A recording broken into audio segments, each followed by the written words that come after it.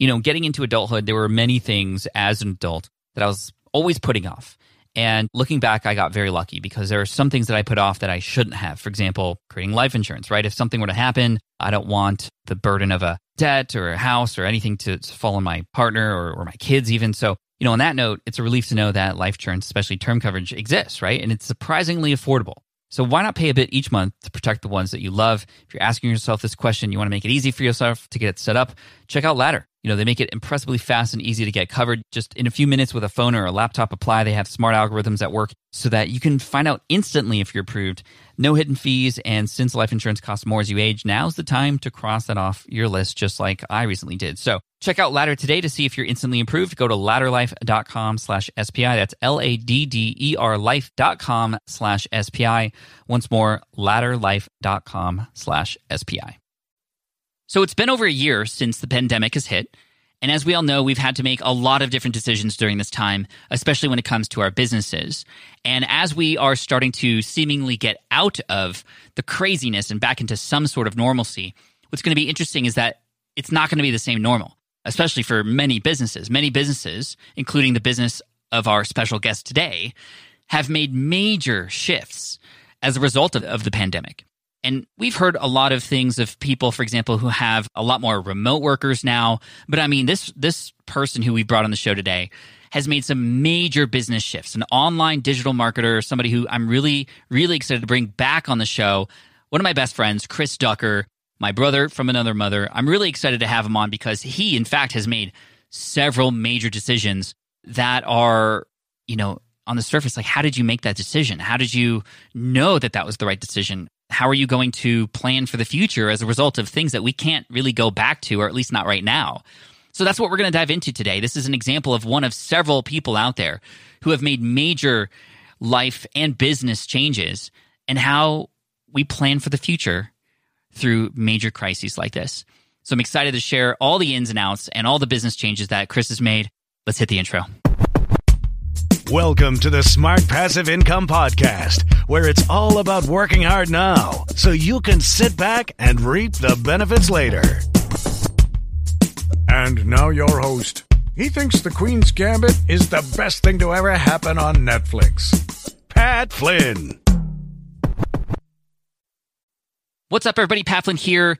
Welcome to session 485 of the Smart Passive Income Podcast. Really excited to bring one of my best friends back on the show, Chris Ducker. And this is important because you might have to make some major decisions and changes in your business, whether there's a crisis or not. It's going to be a crisis or decision for you. And so we're going to talk through the decision-making process, looking deep into somebody else's business and sort of their thought process, what was going through their mind, and how we're going to plan for the future. So hopefully you can take away many things from this episode. I know as the person who's conducted this interview, there's so many golden nuggets in this episode, as Chris always brings. So let's just dive right in. Here he is, Chris Ducker from youpreneur.com. Chris, welcome back for, the 100th time here on the show. No, it's not been that much. No, you don't love me that much. I'm always so grateful for you coming on the show because you have always so much to share. And it's been a while, I feel like. So we have a lot to cover, of course. And the last time we chatted, obviously, was before the pandemic. And I know you've made a lot of changes. Anyway, just how are things over there in the UK for you? Well, good, man. We were talking before you hit the record button. We're both blessed guys. We've got great wives and great kids. And we're lucky to live in, nice, comfortable houses with, some gardens to kind of get the kids to go wear themselves out. And so they're not driving us nuts all day long. We're okay. Business wise, it's been a bit of a challenge in a number of different ways, like anybody else. The really big challenge, though, has been on the other side of the world. It's been in the Philippines with our call center and with Virtual Staff Finder over there. We're still floating at around sort of 350, 370 staff. We haven't lost any business, which is phenomenal. We're very, very lucky to be in that scenario in the service-related industry. But margins, profits have dropped quite considerably because of the activities that we've had to incorporate into our day-to-day life as a corporation to keep our people safe, to keep them coming to work and all that kind of stuff. So although revenue is still phenomenal, margins not so. And that is where redundancy comes into play, because where the call center gets into that sort of type of scenario, and we'll get out of it, we'll survive it, and we'll get out of it, and, happy days again. Virtual Staff Finder has grown more in the last year than it probably has done year on year for the last 3 or 4 years. That's now an 11-year-old business as well. And Youpreneur obviously is another redundancy built into the whole kind of overall group of companies. So blessed, dude. We're blessed to have all of that plugged in. Yeah, I almost forgot that you have that company in the Philippines, and you had just recently moved, not recently, but, several or a few years ago, you moved from the Philippines where you had easy control over that company. You were there, a few times a week, going in through the office, saying hello to people. And now you're still managing that company, owning that company, but now you're not in the same country. How are you actually managing that company from remote like that? I mean, that's a huge company. That's people in person. How are you doing that? Dude, honestly, I wasn't personally all that involved in that business for the last few years of even living in the Philippines. When the pandemic hit, my big joke was that I've been socially distancing and isolating, for like a decade already. So, it's different to the point where I can't go in. You know what I miss about it more than anything? I miss going in and just seeing my people, seeing my staff. Like I miss Mersha. I miss my executive assistant. She's been with me for so many years. She's like a daughter, like an unadopted daughter to me almost. I miss seeing my management team. I miss walking around the floor and seeing all these people that I get to say, I'm helping them with their own careers and their aspirations and things. I miss the people more so than the office and that sort of type of thing. But in terms of like managing it, not much has changed, bro. We get a weekly report from my GM on site. He is still based. He was an American, still based there full time. I do a monthly call with the entire management team, which is now at about 20 or so people. And then I do a bi-weekly 20-minute Zoom catch-up with Jerry, who runs the Virtual Staff Finder team for me. Other than that, everything else is in Asana and Slack. That's cool. Even then, I try and avoid that stuff as much as I can. I think that speaks to the power of, you having a team and people that you can rely on, which you've built over time, which I know that you are the one of a few who have helped me and inspired me earlier on to build my team and have others that I can have support from and trust, aka, SPI Media right now. A lot of things are happening without me having to have a direct sort of line into those things. And I can take more of a director role like you have with your Philippines business so that you can focus on other things. And that was something that I had to learn about and adapt to for where I was in my business. And now I know your business outside of the Philippines with Youpreneur, and you have your event, the Youpreneur Summit, which has been affected by the pandemic and some other things. Let's go down the line on like each of those parts of your business, because I know you've made specific and conscious decisions about how to adapt and be flexible during this time. So why don't we start with something that I know that you were very focused on right before we hit the pandemic, which was your mastermind, right? Something that you had envisioned bringing people together in person to help each other out, and you've had to make big changes on that. Tell us what was planned and then how you've had to adapt. I've been running masterminds. The first ever mastermind that I ran was in 2011.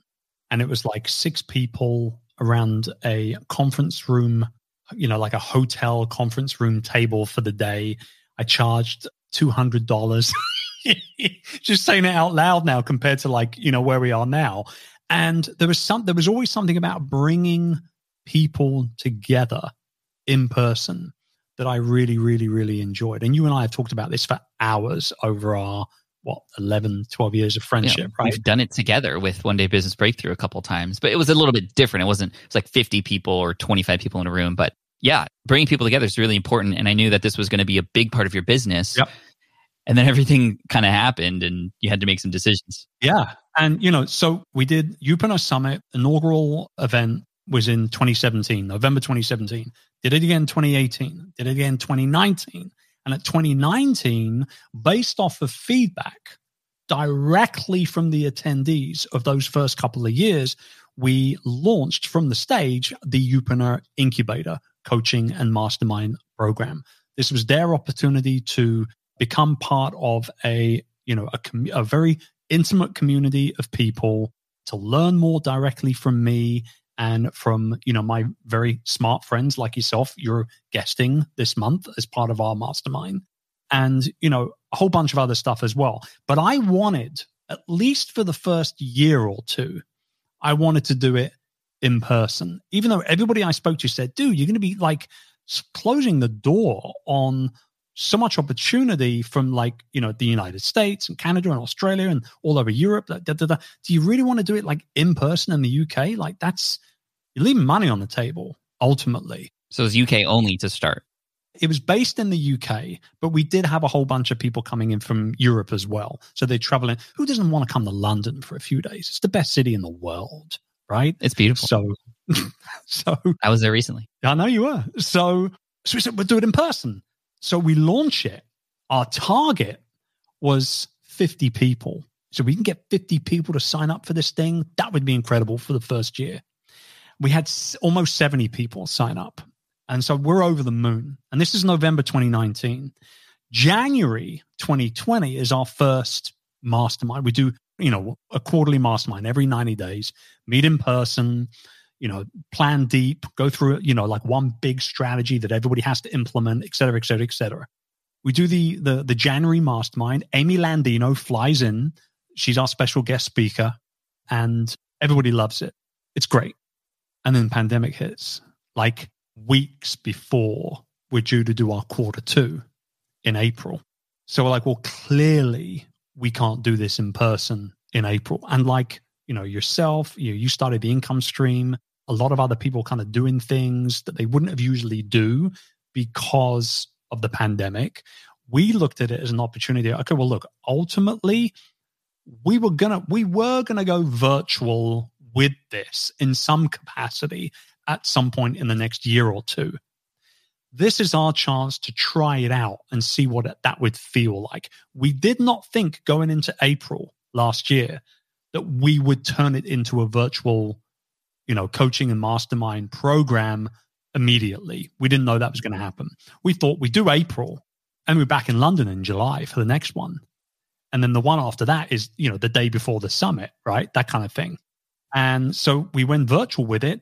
Everybody loved it. Some people even said that it was better than doing it in person because you had the opportunity to kind of just, check out if you wanted to and kind of just walk away from the computer for a bit. Can't really do that in an in-person scenario. Some people said that they actually met more people through our little mini breakouts than they would have done through the breaks themselves in person at an in-person event. So all of the feedback was pretty much 100% positive. But again, we didn't think that we would only be doing it just that, we thought we'd only been doing it once, not, this was going to be right, quote unquote, and I hate using this term now. And then come back in person. The new normal, right. Right. So we thought, great, awesome. That's fantastic. Let's rock it out. See you guys in London in July. And then kind of, May comes around, end of May, beginning of June, it's clear that this is not going to happen. And then the really big elephant in the room for us as a business was, holy moly, what are we going to do about our conference? Because we had, it was relatively simple to pivot the incubator program to an online program. It was because we were planning to do that at some point anyway. So now we're kind of forced into doing that, but to the point where we embrace it because it was going to be what we were going to do. People loved it. We just tell them outright, we're swapping to virtual. If you guys want a refund, that's all good. We'll give you a refund, partial refund for the rest of the year. Nobody wanted a refund. Nope, I'm in it for the year. I want to stick around. Great. But the big one was the event, bro, because you and I both know I love holding events. Yeah. And I let that get the best of me, I think, not only headspace wise, mental bandwidth wise, but also emotionally as well, because I'm invested emotionally in my events. Right. I do want to get to Youpreneur Summit and how you've dealt with that and the feelings that you were feeling at that time. But I want to go back to when the pandemic hit after the first round of your incubator. You make it sound like it was like immediately you and your team were like, hey, this is great. We can go online now. Was there not any sense of, oh man, like this changes everything? And what were those meetings like? What was discussed before making that transition to online, there's like, it sounds like it worked out for sure, but were there any like, oh my gosh, what's going to happen, and any scrambling that happened in the beginning? Trust me, man, there was plenty of scrambling. Okay, that's what I want to know about. Yeah. Of course you do. That's because that's who you are. So the big thing was not necessarily at that early point, April, May, it wasn't necessarily we don't get to do this in person now. The big thing was that I'm not the best with tech, as you well know, right? And I didn't want the quality. This was the really big thing. I didn't want the quality of that overall experience to be anything but what everybody expected that they would get when they signed up and invested in themselves for the program, right? And so I'm like, what do I do? I can't have anybody come to my house to set this stuff up. What am I going to do?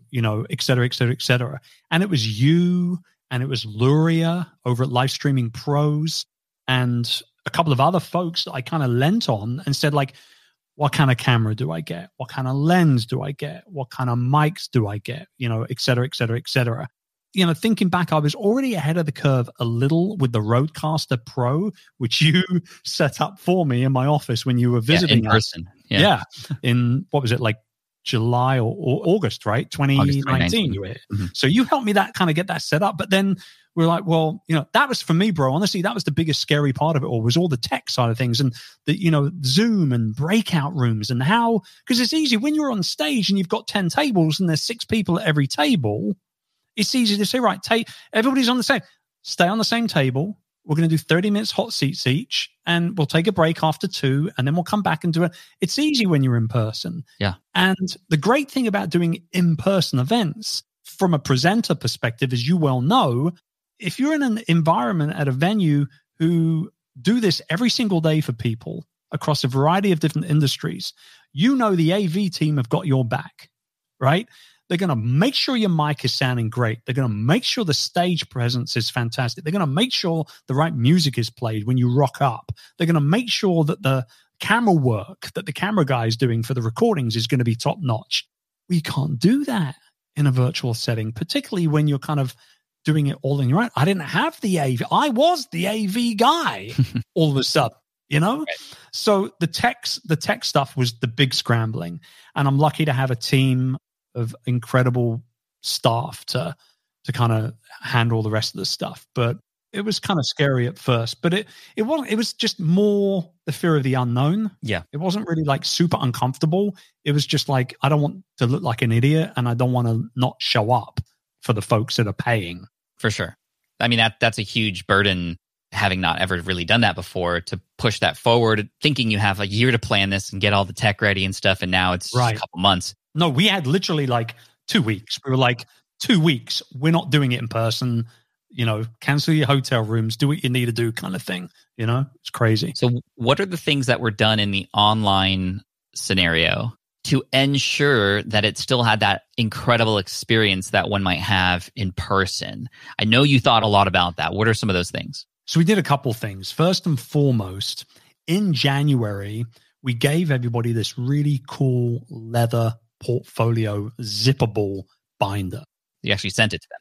Yeah. No. I mean, we gave it to everybody in January in person. Oh, in person, right. Yeah, with inserts for that particular quarterly mastermind.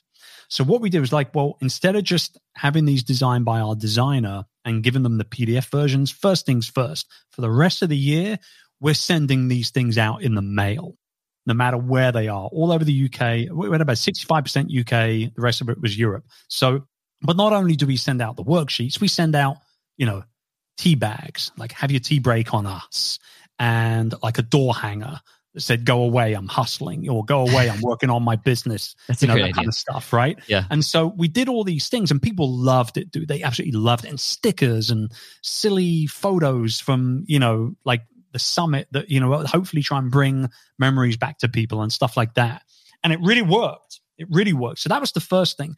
The second thing from an online perspective was that, I'm known for kind of like, the music and the breakout kind of dance breaks and all that kind of stuff. So we did that. as well. We had music playing when people turned up, and music at the break times, and not boring, yoga, think about your life music. Like, we had Bruno Mars rocking and James Brown, all these kind of, and then Urs would do, as she's a yoga instructor. So like, she would do, 2-minute stretch breaks with people after their hot seats and all this kind of stuff. And it worked, bro.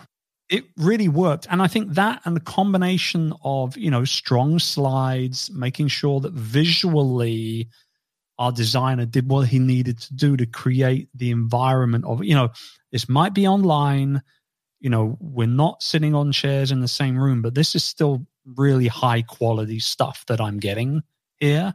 And I'll be frank with you, I worked harder on my own content, my own coaching, my own strategies, my own training material last year than I ever have done as a coach, period, because I knew I needed to show up. The analogy I used actually at that first mastermind that we went virtual with in April was, to use a Star Wars analogy, stop trying to be Luke Skywalker. Don't be the hero. Instead, turn yourself into Obi-Wan and be the guide. Guide your clients, guide your customers through this thing. Be the mind, the mind of reason and the voice of reason. Don't be, trying to be the hero and trying to look all cool and all that kind of stuff. Like, show up for your people more than you ever have done before. And we added in like weekly breakout calls and office hour calls and a ton of stuff that they didn't invest in, ton of stuff that they didn't expect to get. And we added it all in because I had to be Obi-Wan, bro. I had to be Obi-Wan. Yeah. I like that. I think especially at that time, to offer that advice to your clients or your members who have their clients of their own in a time when everybody's freaking out is really smart. Yeah, I did a YouTube video that was entitled Be Proactive, Not Reactive. I shared it into our private group and pretty much everybody shared it with their communities because it was a voice that needed to be heard at the time, Yeah, that's great. Well, thank you for that insight on how you've managed the incubator. You had started to touch on Youpreneur Summit. Let's go there. So that you have to do something with this event because it's not going to go the way it was planned. What's going through your head? It was a struggle. I'm not going to lie. Even just talking about it just now. What was the struggle? What was the push and pull? Well, because I had made the decision prior to moving to the UK, which we did in 2018. Well, actually, we bought the place in early 2017. We moved mid 2018 to the UK. And prior to moving here back from the Philippines, I had made the decision that I was going to do way less traveling. And as you well know, I would come to the US 3-4 times a year when we, first became buddies and, we would hang out with each other in San Diego a lot, right? And then maybe the last 4 or 5 years, it's been like once a year, maybe twice a year on the off chance. And the whole thing in my mind to kind of like balance that as a guy who loves being around people, that is very much an extrovert, that wants to love on his people and provide value and all that kind of stuff. Like, the balance was, I get to do my own event in my hometown for 400 people in the Queen Elizabeth Conference Center. Are you serious? Like, this is a dream come true. And we do it 3 years in a row and it sells out 3 years in a row. And you know what it's like? You got to build that momentum, right? Mm-hmm. And then all of a sudden I'm in a position where we had like 140 or something tickets pre-sold for 2020. We usually went live with tickets because it's a slow burner selling event tickets. Super early bird price. You'll always get a good number of people jump on to save a couple of $100 or whatever it is. But we usually go live with tickets around March. Pandemic was everything in March. We're not going to go live with tickets. No one's going to be buying tickets to a live event in March 2020, right? So we'll hold off for a month. End of April comes around. What are we going to do? Holy moly. It's too uncertain. Let's hold off. Okay. May comes around. Now I'm in the hole with the venue because I've gone past the point of no return deposit-wise, right? So now I'm even more reluctant to cancel. And we're not talking like a ridiculous amount of money. It was like 20 grand. It wasn't a stupid amount of money, but it ain't chump change either. $20,000 is still a lot of cash, right? When you think about what you could do as a business with $20,000, right? For sure. Mm-hmm. And then now I'm in April Now I'm in May and I'm not going to have to call it because this is stupid. I need to make a decision now. And my issue was, from a very, very selfish perspective, I didn't want to cancel it because I didn't want to not do the event for my own reasons, for the reasons inside of me, for the exact same reason that I started it in the first place. I want to bring my community. This is my community here, first and foremost. I want to bring them together. I want to rock out. I want to have some fun. I want to hang out with all my buddies, all the speakers and whatnot that come into town. And, you know, it's mid-November. It's Memorial Sunday weekend that we do it on. That way everybody goes out for a morning break and they get to see the Queen go by in a car and all that kind of stuff. And it was all these things. It was an emotional roller coaster. You and I know. I mean, we talked about it so many times, right? Well, I had a lot of the same feelings with FlynnCon that I had to make. Of course you did. You know, very, very similar decisions and emotions for sure, especially having just finally run my first event the year prior very successfully, having pre-sold a number of tickets, also being $50K in the hole with the venue.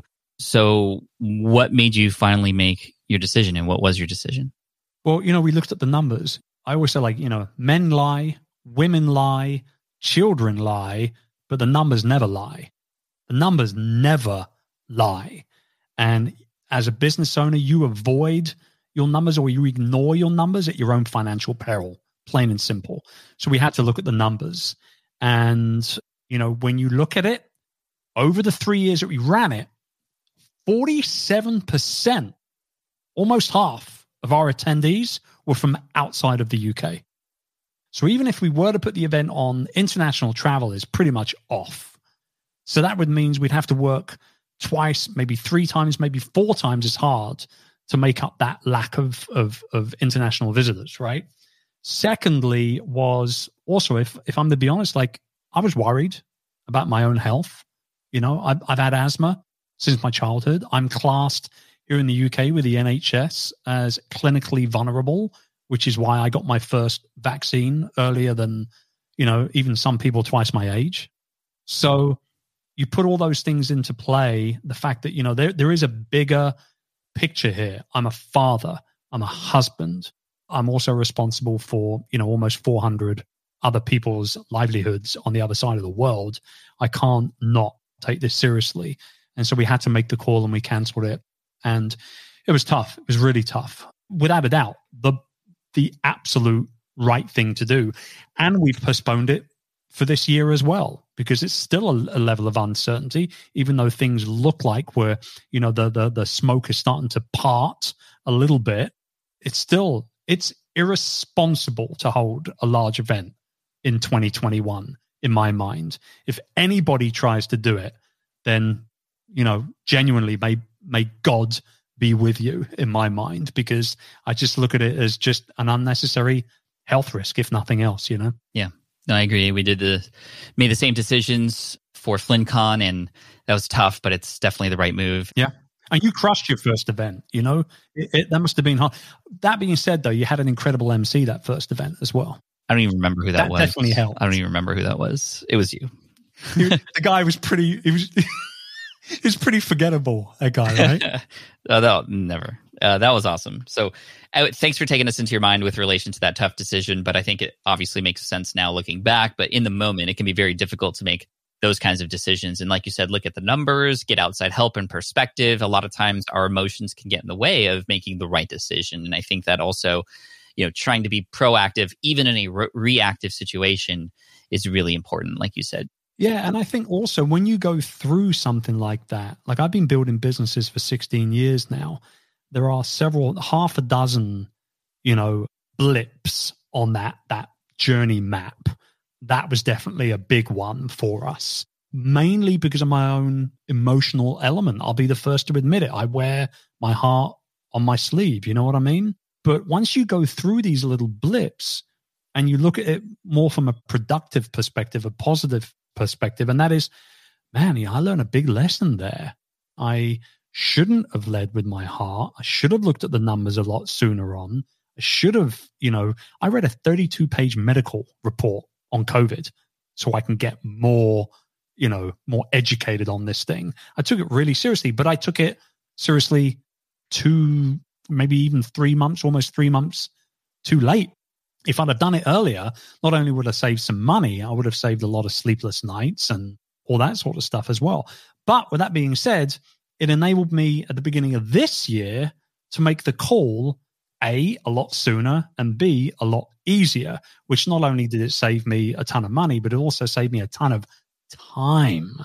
And that's your most valuable commodity as a business owner, right? So yeah, made things easier this year, going through it last year. Simple as that. Nice. Thank you. Let's talk about one more thing that I know has changed. And this is an interesting one to me because you were literally in this office where I'm recording this right now, where the term youpreneur was born.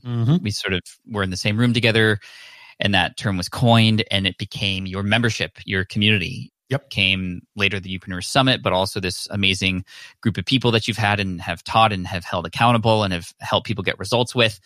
And you decided this year to also make a change with relation to that. What happened and why? Yeah. Again, we looked at the numbers. The one thing last year, dude, is that, Youpreneur started off in your office, like you say. I remember, dude, it's July 4. It's 4th of July. Do you remember what we were doing 4th of July in your backyard? Yeah, you knocked April in the head with a water balloon. I remember that.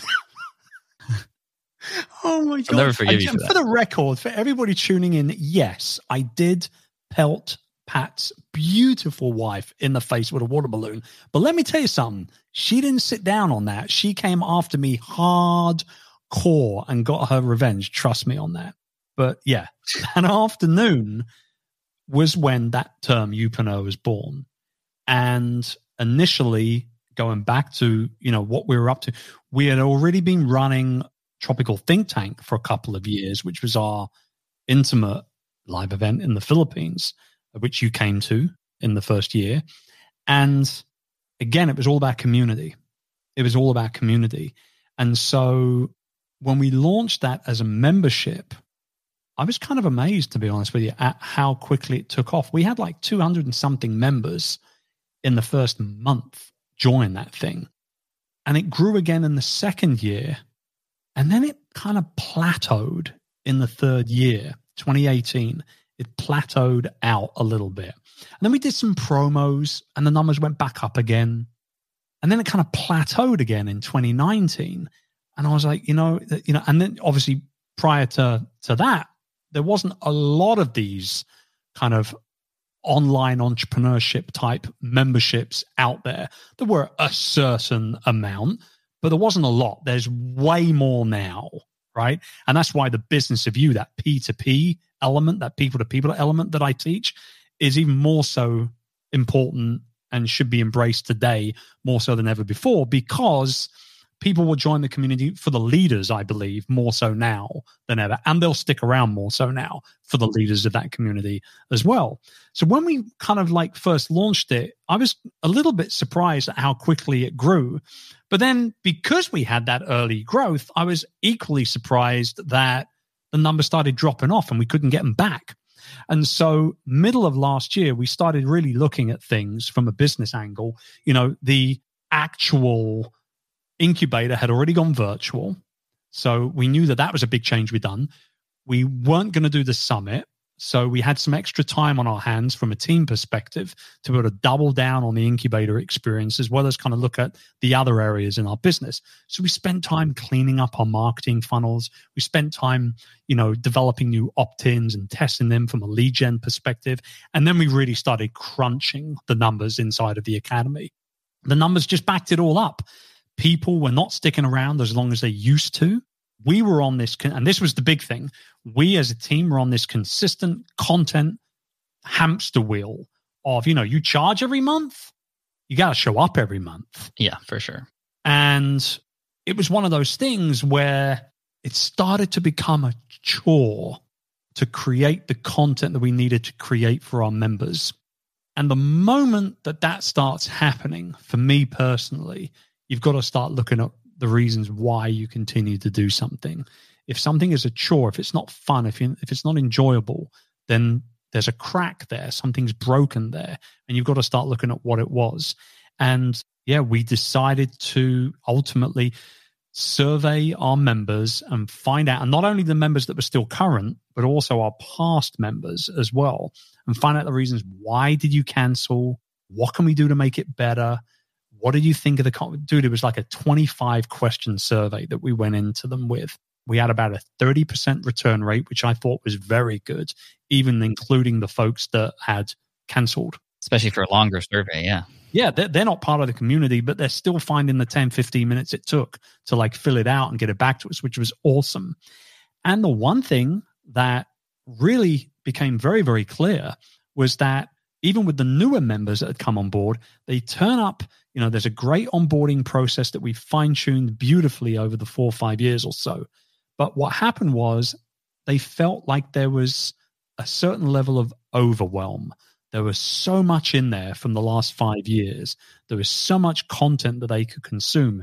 Even though we had a roadmap in there in terms of what they should do first, what they should do next, where they should look to get in 6 months, 9 months, that kind of thing. It was just a level of overwhelm and time that people were not really ultimately willing to invest in it. And that's one of the main reasons why they were dropping off, or they weren't active in there anymore, and they just carried on getting billed every month. And I don't want anybody to pay for something unless they're using it, genuinely. That's such a common response for, hey, why'd you leave our membership community? It's just overwhelm, right? So that if you have a membership of any kind, got to make it easy for people to come in there and understand what parts of it are useful. And you got to get it to a point where people can't help but think, wow, I wonder what life, like I can't imagine life without this. That's kind of the feeling that you want. Yep. Versus like, exactly, why do I even have this at all? Yeah, absolutely. Like, why am I paying for this? Like, I see it on my credit card statement. It's only $50 a month, but hey, that's $50. That's a lot of Starbucks right there, kind of thing, right? And so I think that the big thing for us was that, once we got those survey results back and we really spent time as a team breaking them down and kind of really, I even got on the Zoom. I did like an open Zoom session for like 2 hours with the active members to figure out what we could do to quote unquote try and save it. Like, even though they didn't know that we were in this mindset of, do we need to kind of swap things or change things or shut things down entirely? Like, for them, it was all about just a discovery call and how we can make things better and, serve them better, et cetera, et cetera. And yeah, dude, I mean, we talked about like not providing replays to live coaching calls. Like, if you want it, you got to turn up live. Now we've got one less video going into the portal for those guys, one less thing to kind of, contribute to that shiny object syndrome, one less thing for them to be less overwhelmed about, et cetera, et cetera. But everything just came back to wanting to provide a very simple, effective, time-saving way to be able to learn how to build and market and monetize a business based around your experience and your passion and your expertise. And so we started looking at the core content that had been in there since day one, which helped ultimately write the book, Rise of the Youpreneur, which helped me put together, the Business of You keynote and all the rest of it. And we just went back to the core, build, market, monetize framework that I developed as part of the initial launch all those years ago. And then we started building out like the really important lessons for each of those 3 modules. And before we knew what was happening, we had the course, 18 videos, an average of 5 to 8 minutes per video, a 50-page workbook, 3 modules, 2 hours or so of content. And this will get you from A to, not Z, but A to, J, right?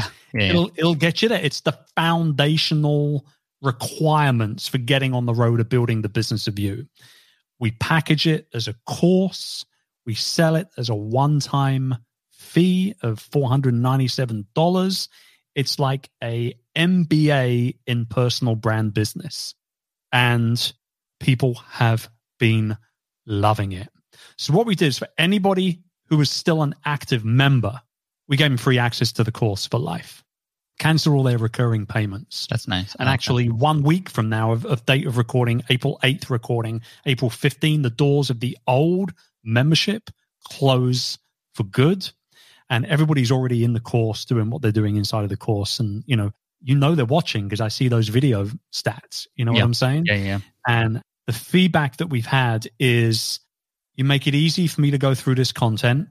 I don't feel overwhelmed, and I don't feel like I've got to like a massive amount of time to be able to go through a lesson, because when I open it up and I see the lesson's 9 minutes long, maybe 20 minutes with me doing a little homework in the workbook, I realize actually, you know, I could spend a morning a week for 4 weeks in a row and I'm done. I'm ready to roll.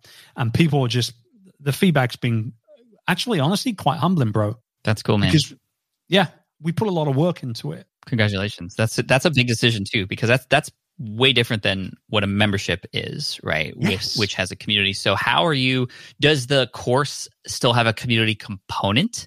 Yes, there's a Facebook group. Yeah. The other thing was with the membership prior, as you well know, we had the private forum in there, and it worked really well, really, really well at first for a couple of years.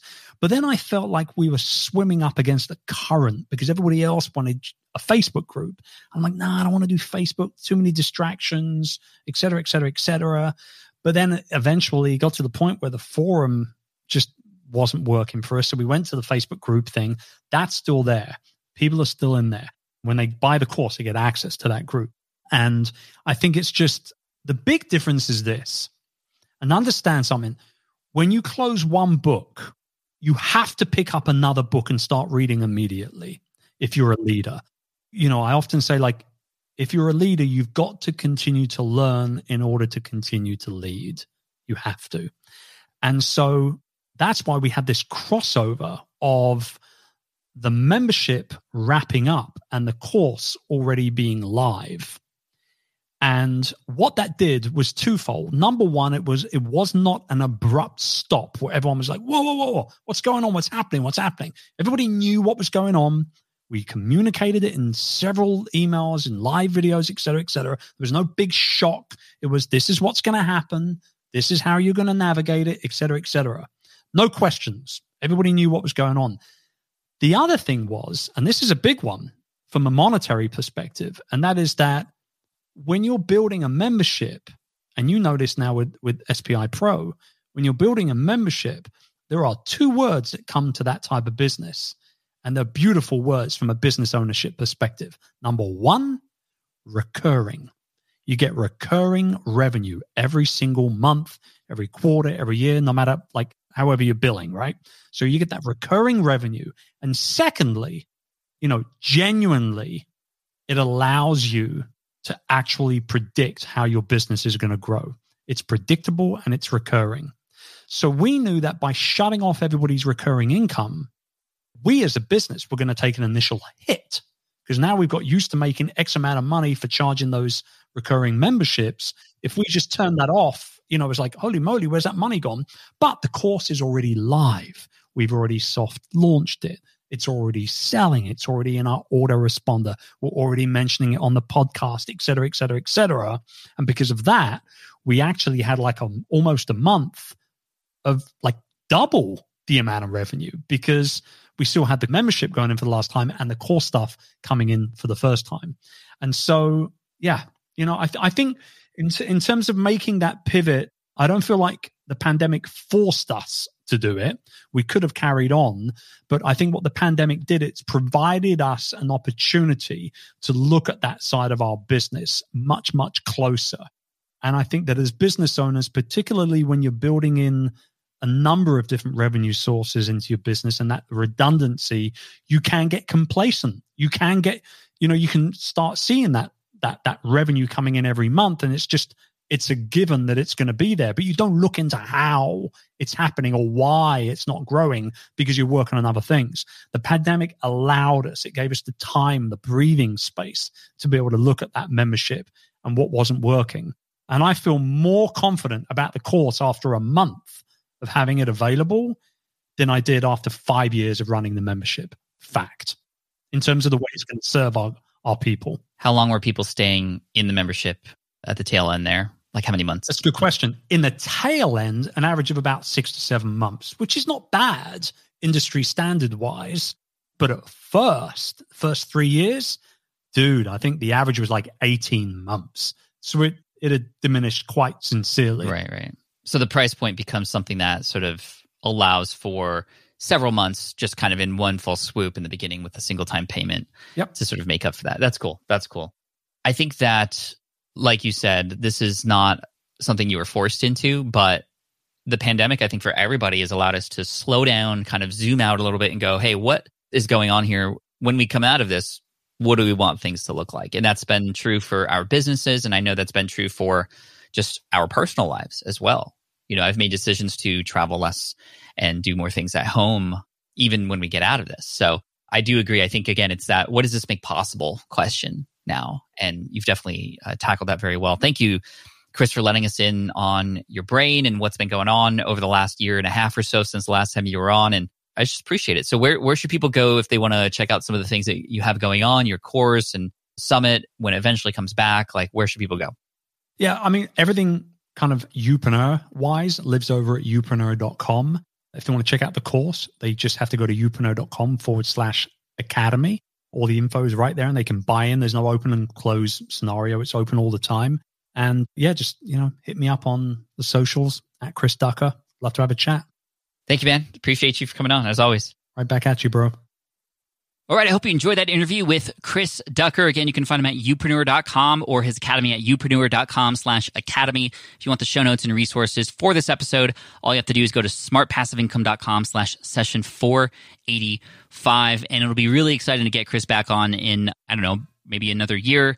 We'll see how things have gone since these major decisions. And I hope that you are able to better manage your decisions moving forward as a result of this as well. So thank you so much, Chris. I appreciate you. Thank you to everybody who's listening in. The comments have been so fantastic this year, especially with the follow-up episodes too coming Friday. So make sure if you haven't figured this out by now, every Friday we have a follow-up episode to the interview that we have on Wednesday, and the follow-ups are on Friday, where it's just you and me. We chat a little bit more deeply about specific things that happen and specific themes and topics that we cover on the interview, and I hope you'll join me this coming Friday or in the next episode for that.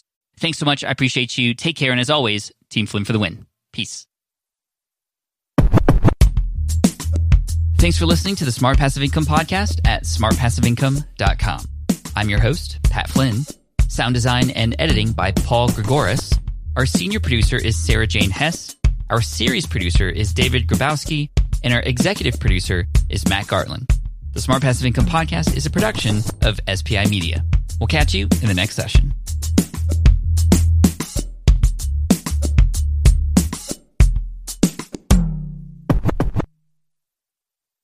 After I was let go from my dream job in 2008, in addition to creating a product, I actually turned to affiliate marketing as a way to supplement my income. And little did I know, my affiliate income was actually going to outgrow the income from the products that I created. Affiliate marketing is generating an income by recommending or offering other people or other companies' products to your audience, big or small. And you can do it all without turning to sleazy internet marketing tactics. I want to teach you how to do the same thing. In my workshop happening on May 25th at 11 a.m. Pacific, it's called How to Monetize the Brand You've Built Without Being Salesy or Sleazy. We get sold to all the time. It doesn't feel good, but you can do it in the right way where you can actually get thanked for it. So I'm going to be covering what makes for a strong affiliate marketing campaign, how to identify the right products to promote, and how to make the most of your existing campaigns if you are doing any already. How to make sure your audience buys through your link, how to promote your affiliate products for long-term passive income, almost a set it and forget it. It's not easy, but it can be made easier, and I want to show you how to do that. And it should be a part of your business, big or small. So to get started using ethical affiliate marketing tactics, sign up for free with the training on May 25th at 11 a.m. Pacific. Sign up now at smartpassiveincome.com/webinars. Once again, smartpassiveincome.com/webinars. So podcasting is obviously a big deal here at SPI. And today, I'm so excited to tell you about our newest podcast. Yes, a brand new podcast called Flops. Flops is all about exploring, celebrating, and normalizing failure in the entrepreneurial journey. Every entrepreneur experiences failure at some point, so I love that we're just facing it head on here. And the show is hosted by two members of the team, Karen and Ray, and in it, they talk to entrepreneurs who have had stumbles, setbacks, and flat-out failures. These guests are honest and generous with their stories, and I think they offer hope and encouragement for all other entrepreneurs out there because we all experience it, right? We all experience failure. For example, in the first episode, Ray talks to John, who got caught up in a Ponzi scheme. It's a story with twists and turns that will keep you hooked. It's a great story. I highly recommend you check it out. But one thing I love about Flops is that it doesn't dwell on the failure. and it always finds a bright side. I really love it, and I think you will too. So the first season of Flops has already started with new episodes dropping on Wednesdays. You can find it on Apple Podcasts, Spotify, wherever you listen to podcasts. You can also listen at smartpassiveincome.com/flops. Again, that's smartpassiveincome.com/flops. I hope you enjoy it.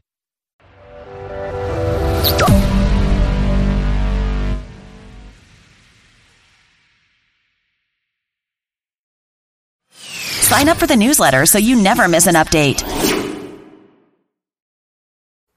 Tonight, new concerns about COVID vaccines and teenagers. The CDC investigating a small number of adolescents who developed a heart condition after vaccination. Is there a connection? Why doctors say your teen should still get the shot. The mass shooting at a house party in New Jersey. 2 killed, more than a dozen wounded, 100 guests fleeing in fear. Witnesses say the shots came from the woods. Disaster in the mountains. 14 people killed in Italy after a cable car carrying tourists plummeted to the ground. 1 child survived, now fighting for his life. The mother of the 6-year-old boy killed in a suspected road rage incident gives an emotional interview. Her message to her son's killer. I want them to pay for what they've done. The class of COVID-19. We followed a dozen high school students through this tumultuous school year, the challenges they faced. Chaotic, stressful, relentless. And the lessons they learned. This is NBC Nightly News with Kate Snow. Good evening. For months, public health officials have been encouraging every American to sign up for a COVID vaccine. And tonight, there's visible progress. New Mexico today became the 9th state where more than 70% of adults have received 1 shot. More than 160 million Americans have received at least 1 dose. And COVID cases and deaths are at their lowest in nearly a year. But for parents considering whether to vaccinate teens, a CDC statement about an extremely rare condition may give them pause. But should it? We begin tonight with Blaine Alexander. With COVID vaccines now approved for those as young as age 12 and health officials urging parents to take advantage, tonight the CDC is looking into cases of a heart condition possibly linked to the vaccine in adolescents. In a statement this week, the agency notes relatively few reported cases of myocarditis, a condition that causes inflammation in the heart, noting they were found mostly in adolescents and young adults, more often in males, and typically within 4 days of the second shot. The CDC notes they all appear to be mild cases, with this important caveat that the rates after vaccine have not differed from expected baseline rates. There's no evidence that this condition is linked to the vaccine at this time. And it's possible that these could be related to other underlying causes, other viral infections or other causes. Still, for some parents already hesitant to get their child vaccinated, it's not welcome news. Scary, we don't know what could happen and how their bodies are going to adjust to it. A recent poll conducted before the CDC findings shows nearly a quarter of U.S. parents with children ages 12 through 15 will definitely not get their child vaccinated. Another 26% plan to wait and see. Bottom line, should parents be concerned about this? The risk of this condition, if it exists, is extremely low. I don't think there's anything to worry about right now. If I had a 12 to 15-year-old, I would vaccinate them now. And Blaine joins me now from the CDC. Blaine, why do health officials say it's important to make this information public? Well, Kate, a big part of that is actually transparency, according to one expert that I spoke to. The CDC also wants doctors to watch for possible symptoms in young people. But again, it's very important to note that the CDC recommends that anybody age 12 or higher get vaccinated, and that guidance has not changed. Kate. All right, Blaine, thank you. A quiet New Jersey neighborhood is reeling tonight after a deadly mass shooting at a backyard party, and now police are looking for the killer. Lindsay Reiser reports from South Jersey. A manhunt underway tonight for the shooter after a celebration in Bridgeton, New Jersey ended in bloodshed. 1029 East Commerce Street, a gunshot. You can see the aftermath of a night of terror. Flipped over tents and tables, debris scattered everywhere after gunshots sent hundreds of partygoers scrambling for safety. Somebody fired from the woods or came out of the woods, and it's very tragic and devastating for our whole community. 14 were wounded, 2 left dead. It's complete chaos. John Fuqua is an advocate who works with young people in the community. Many of his family members were at the party. 15-year-olds to 80-year-olds were having a good time. It was a 90 Things party. It wasn't a shooting gallery. It wasn't a hunting exposition. It was a party. No arrests have been made, and New Jersey State Police are still investigating what exactly happened. But some fear this may have been a targeted ambush. This was something set up. They trapped them in that yard. Bridgeton has struggled with increasing crime and poverty rates. Community leaders describe last night's mass shooting as a setback. We've had a lot of violence in our community, a lot of fighting, and we're working so hard. That's the saddest thing. And Lindsay Reiser joins us now live from that scene. Lindsay, what do we know so far about the victims? Kate, we know that a 25-year-old woman and 30-year-old man both died at the scene. And the governor of New Jersey, who calls this mass shooting cowardly and despicable, will hold a press briefing tomorrow morning. Kate? All right, Lindsay, thank you. We are following breaking news from northern Italy tonight. A cable car that shuttles tourists and families to an amusement park in the Alps fell 60 feet today, crashing into the mountain below, killing all but one person on board. The lone survivor, a boy, now fighting for his life. Matt Bradley has late details. Tonight, tragedy in Italy after a cable car at a mountain resort plummeted, killing at least 14 people in Italy's northern Piedmont region. Rescuers struggled to reach the remote mountainside where the gondola fell. The only survivor, one child in serious condition, airlifted to a hospital in nearby Turin. The cable cars take tourists from the city of Stresa on the banks of Lake Maggiore to a theme park atop Mount Maggiore. The 20-minute ride offers stunning alpine views to as many as 40 tourists in each car. Officials say the accident is a terrible blow just as the country eases its COVID rules. These people thought they were going on a nice day out, the region's mayor says. Instead, it's been an awful disaster. The system was renovated only 5 years ago and had just reopened after COVID rules lifted. Italy's alpine cable cars are normally safe. Today's tragedy was the worst accident since 1998, when a low-flying U.S. military jet cut through a ski lift in the Dolomite Mountains, killing 20 people. Now rescue workers saying tonight's death toll may climb even higher. Matt Bradley, NBC News.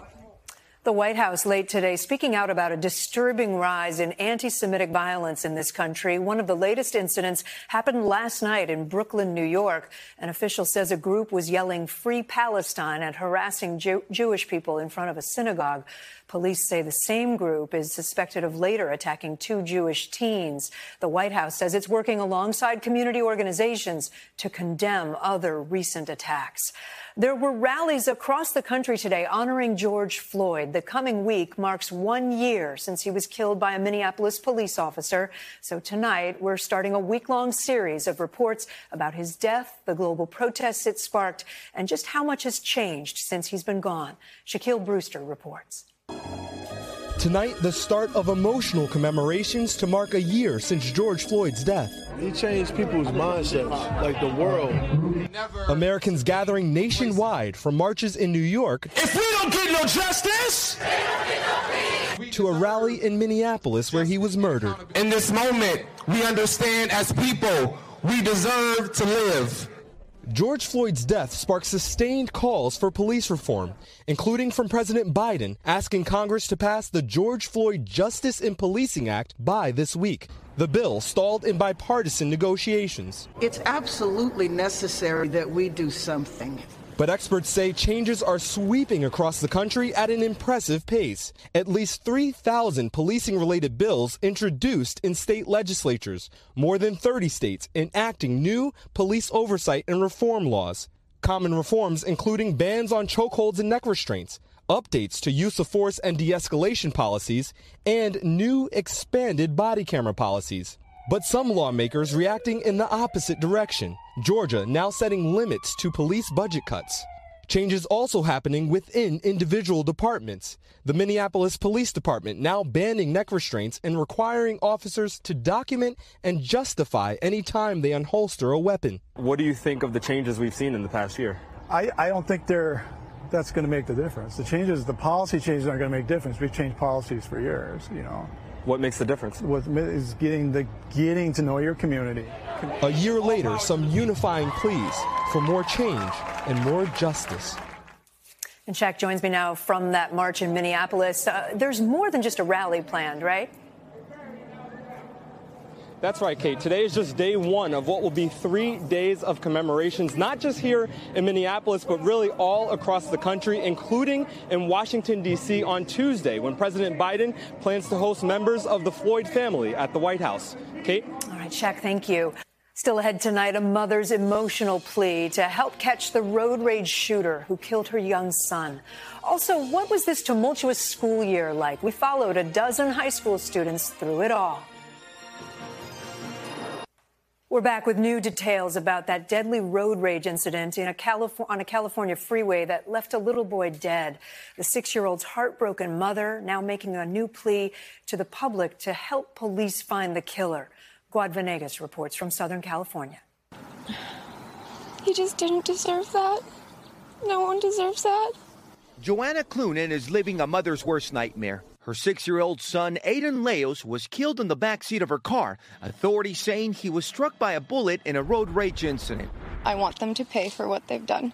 Heartbroken, she's now sharing the details of the horrifying ordeal in hopes of catching the perpetrators. It looked like a wagon, and there was a female driver and a male in the passenger seat. And it felt very aggressive from the start. She says the vehicle cut her off before the gunshot. As I was merging away from the carpool lane, I heard a loud noise, and I heard my son say, "Ow."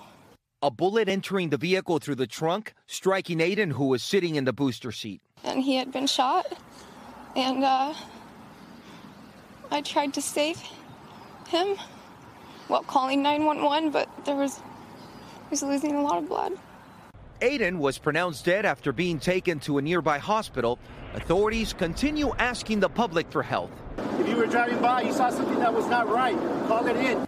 As investigators work the case and search for clues, a growing memorial for Aiden sits over the scene of his tragic shooting, his family mourning the loss. To have that taken from us, it's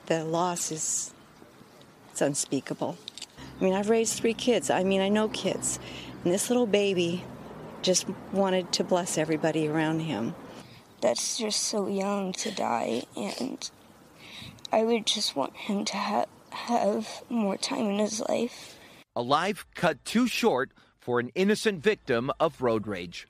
Guad Venegas, NBC News. It's just heartbreaking. Coming up, kids under pressure. We followed a dozen young high school students for the entire school year. Do you feel you were on the brink of a breakdown? This was the breakdown. How this challenging year changed them forever.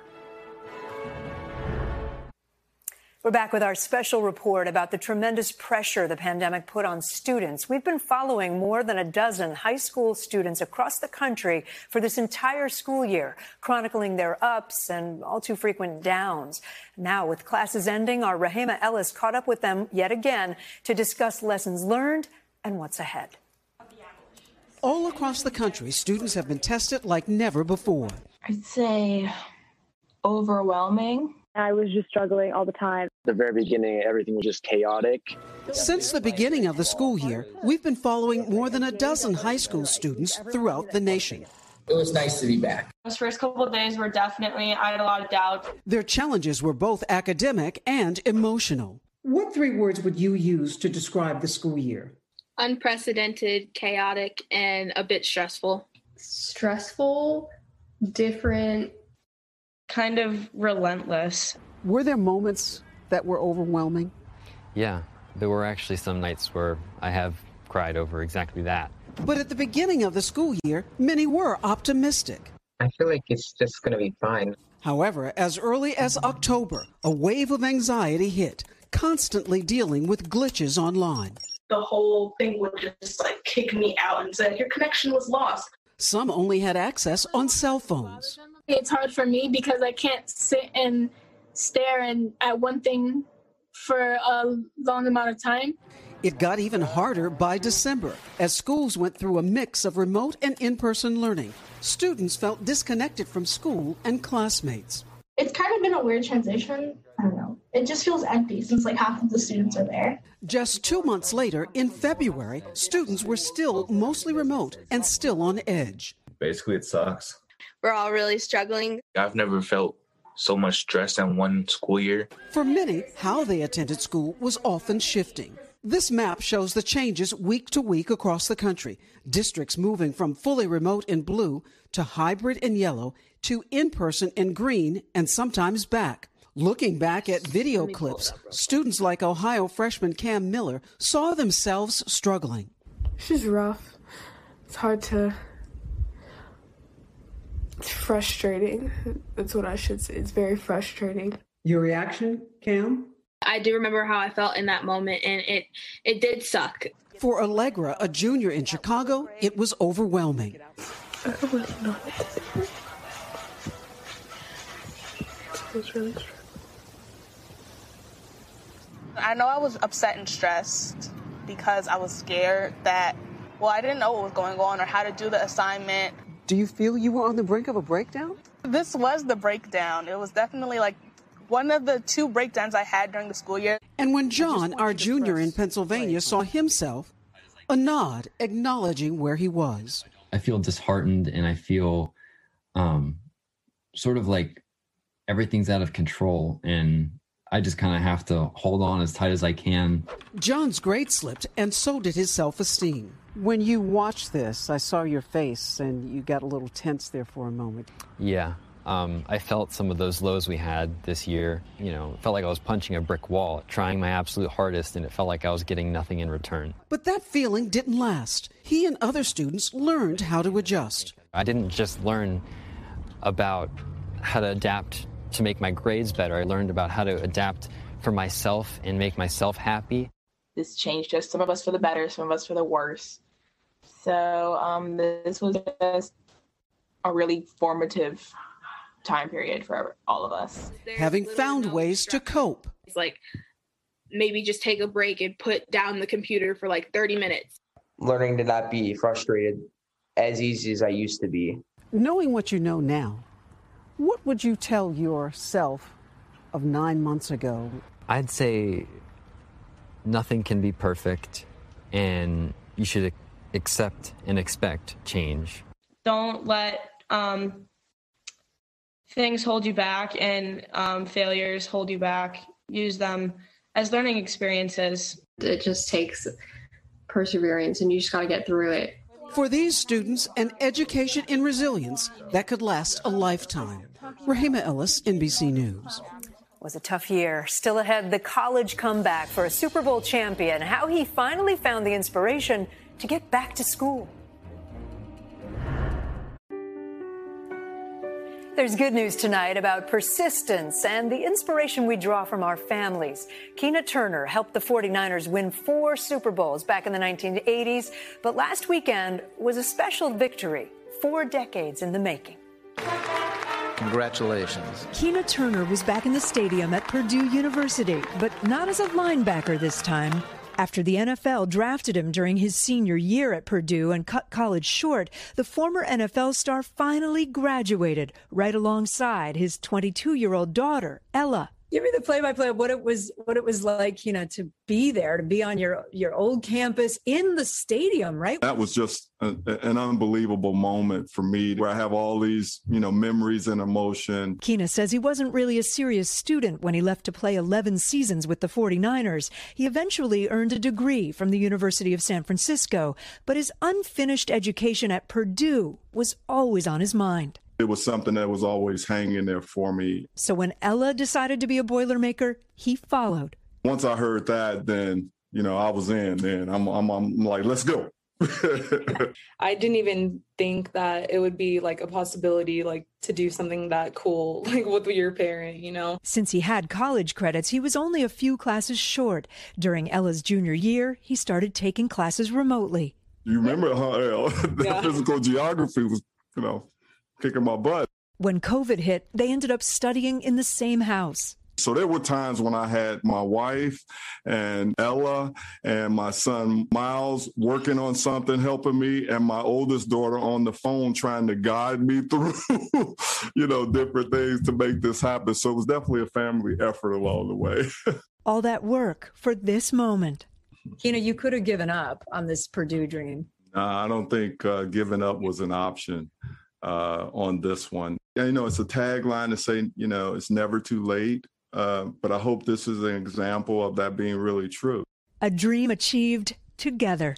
I love you, sweetheart. You will always be my baby girl. Love you too. By the way, Keena still works for the 49ers in management, and Ella's planning to move to Phoenix with a degree in sales. And one day she hopes to start her own business. That is NBC Nightly News on this Sunday night. Lester Holt will be back with you tomorrow. I'm Kate Snow. For all of us here at NBC News, stay safe and have a great night.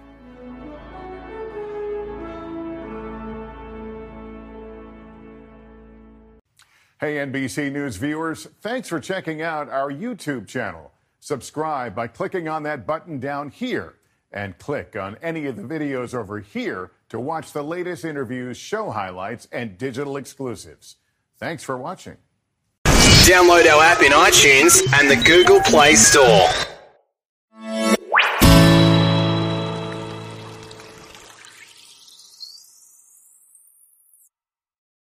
Whatever you're funny, Peacock's got it exclusively. Stream classic sitcoms like The Office, Parks and Recreation, and 2.5 Men. Plus, catch Peacock original comedies like AP Bio and Saved by the Bell. For all your exclusive comedy faves, go to peacocktv.com and get started. Let me be straight with you. This is a radio commercial for 3 Small Business Insurance. The policy has no fine print. It's clear what's covered. So while you can't see the following scene, just know that this pet store is protected by 3. Joe, did you leave the snake tank open? Look, I don't want to point fingers, but yes. It's biting me! Sorry, sir. I'm calling my lawyer. They're going to need some help with this mess. Luckily, they have 3. No fine print, just exceptional coverage. 3 is a product of Berkshire Hathaway Direct Insurance Company. 3. No nonsense, just common sense. Hello and welcome. It is Eric Erickson. I'm delighted to be with you. The phone number, if you would like to be with me, is 877-97-ERIC, E-R-I-C-K, 877-973-7425. Someone just made a point on Twitter. Let me give this person credit. I actually, believe it or not, don't like to take other people's ideas. I'm just really jealous I didn't point this out, and this person did. Who tweeted this? Oh, Derek Hunter did. I knew him. Derek Hunter. He's on WCBM up in Baltimore. Writes for Town Hall. Democrats have more sympathy for terrorists in Gaza than they do any of the black business owners who had their life's work destroyed by BLM and Antifa. He's not wrong. It really is remarkable that the very media outlets and progressives who told us that burning down businesses isn't violence, after all they've got insurance, are outraged about Israel blowing up what we now know was a Hamas building where they controlled 3 floors for intelligence and terror operations, in which the Associated Press and Al Jazeera also occupied the offices. By the way, the AP had been there for years, and it's been documented by multiple other press outlets that Hamas operated out of the building. And suddenly we've got the people who told us that we had mostly fiery but mostly peaceful protests, and that burning down buildings wasn't violence, are suddenly like, oh my gosh, they blew up the building. How dare they? This is no, it was a fiery but mostly peaceful protest, y'all. They got insurance on the building. It wasn't violence. I mean, that's what they say in this country. What's good for the goose is good for the gander. If Antifa and Black Lives Matter burned down a building in Kenosha, Wisconsin, and it's a fiery but mostly peaceful protest, and it's not violence because they have insurance and it was just a building and no lives were lost, well, then the same goes for the AP building in Hamas territory that was also used by Hamas.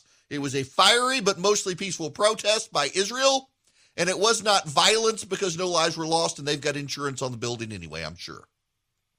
They can rebuild. I'm sure Hamas can use international charitable aid to rebuild the building in the same way they used it to build their rockets. It works. Might as well go with it. Now, I should move on. There's actually news I want to spend some time with. Nancy Pelosi has come out in favor of a boycott, diplomatic boycott of the Beijing Olympics. said if we don't speak out against human rights violations in China for commercial reasons, we lose all moral authority to speak out for human rights anywhere. So how sad it is to see the Olympic corporate sponsors look the other way on China's abuses out of concern for their bottom line, with some even lobbying against the bipartisan Uyghur forced labor bill. Imagine they're lobbying against a bill of forced labor when our country has declared this a genocide. Here's what I propose, and join those who are opposing, is a diplomatic boycott. I don't know if it's possible because we have not succeeded in the past. And I'm a big sports fan. I watch the Olympics in the middle of the night. If you ever see me during Olympic season, I'm never sleeping. I'm always watching because usually it's in a different time zone. And to see the discipline, the focus, the dedication of our athletes out there is just a source of such pride. Let's honor them at home. Let's not honor the Chinese government by having heads of state go to China to show their support for their athletes. Nancy Pelosi doesn't necessarily want a boycott of the Olympics. I'm torn on this issue, just so you know. By the way, I want you to know this may be one of the few times I agree with Nancy Pelosi that there's no reason any diplomat should go to Beijing. And honestly, I think that the sponsors should pull out. If Beijing wants the Olympics, they're a communist nation. They can pay for it themselves. They can own the whole thing. They're going to anyway. But I don't think that we need to give it any credibility. I don't know that NBC News should even cover it.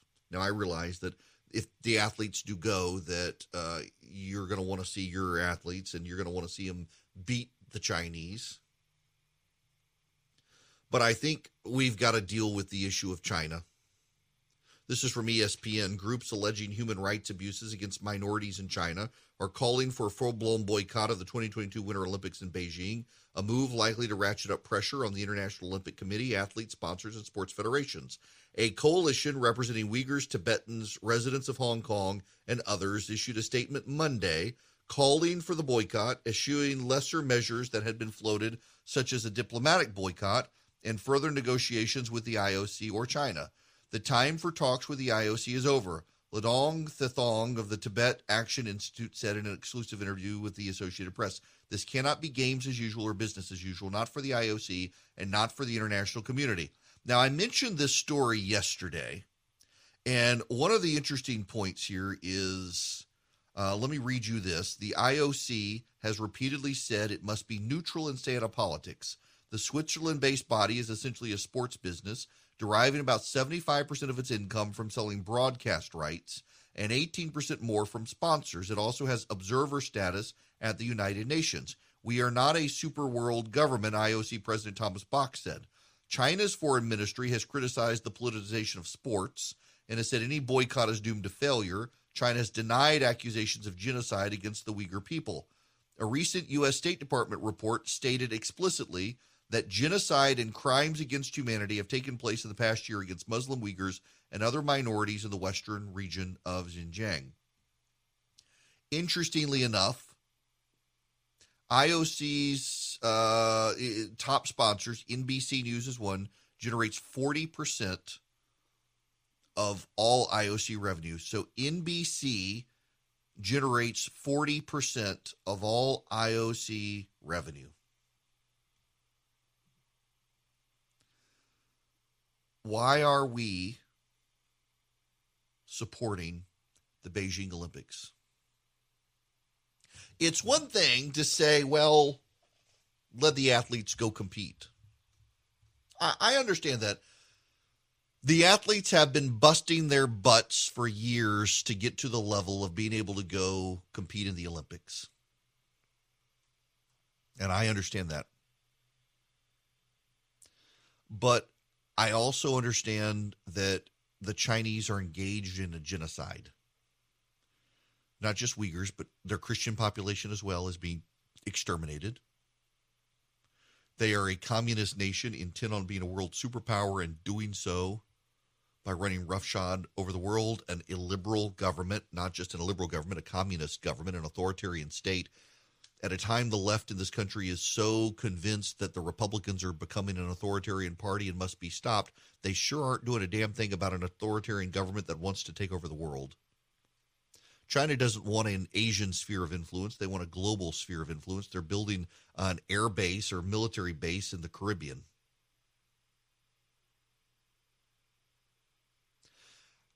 I think we got to consider a boycott. And beyond a diplomatic boycott, there should be a sponsor boycott. Now, that's not going to happen. Nike is perfectly happy to use child labor in China to make its products. Disney is perfectly happy to make movies in areas of China where there are concentration camps and use the Chinese people to help them. Apple is perfectly happy to make its products in China. We have a problem the Chinese understand so well, that capitalists are perfectly willing to sell out their grandmother as long as they can make money. And the Chinese are taking advantage of this capitalist sentiment, or at least the parody of it, and big business, frankly, really is willing to do that.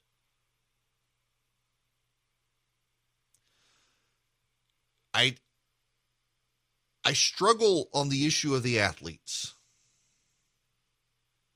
because the athletes have worked years. They're at the top of their game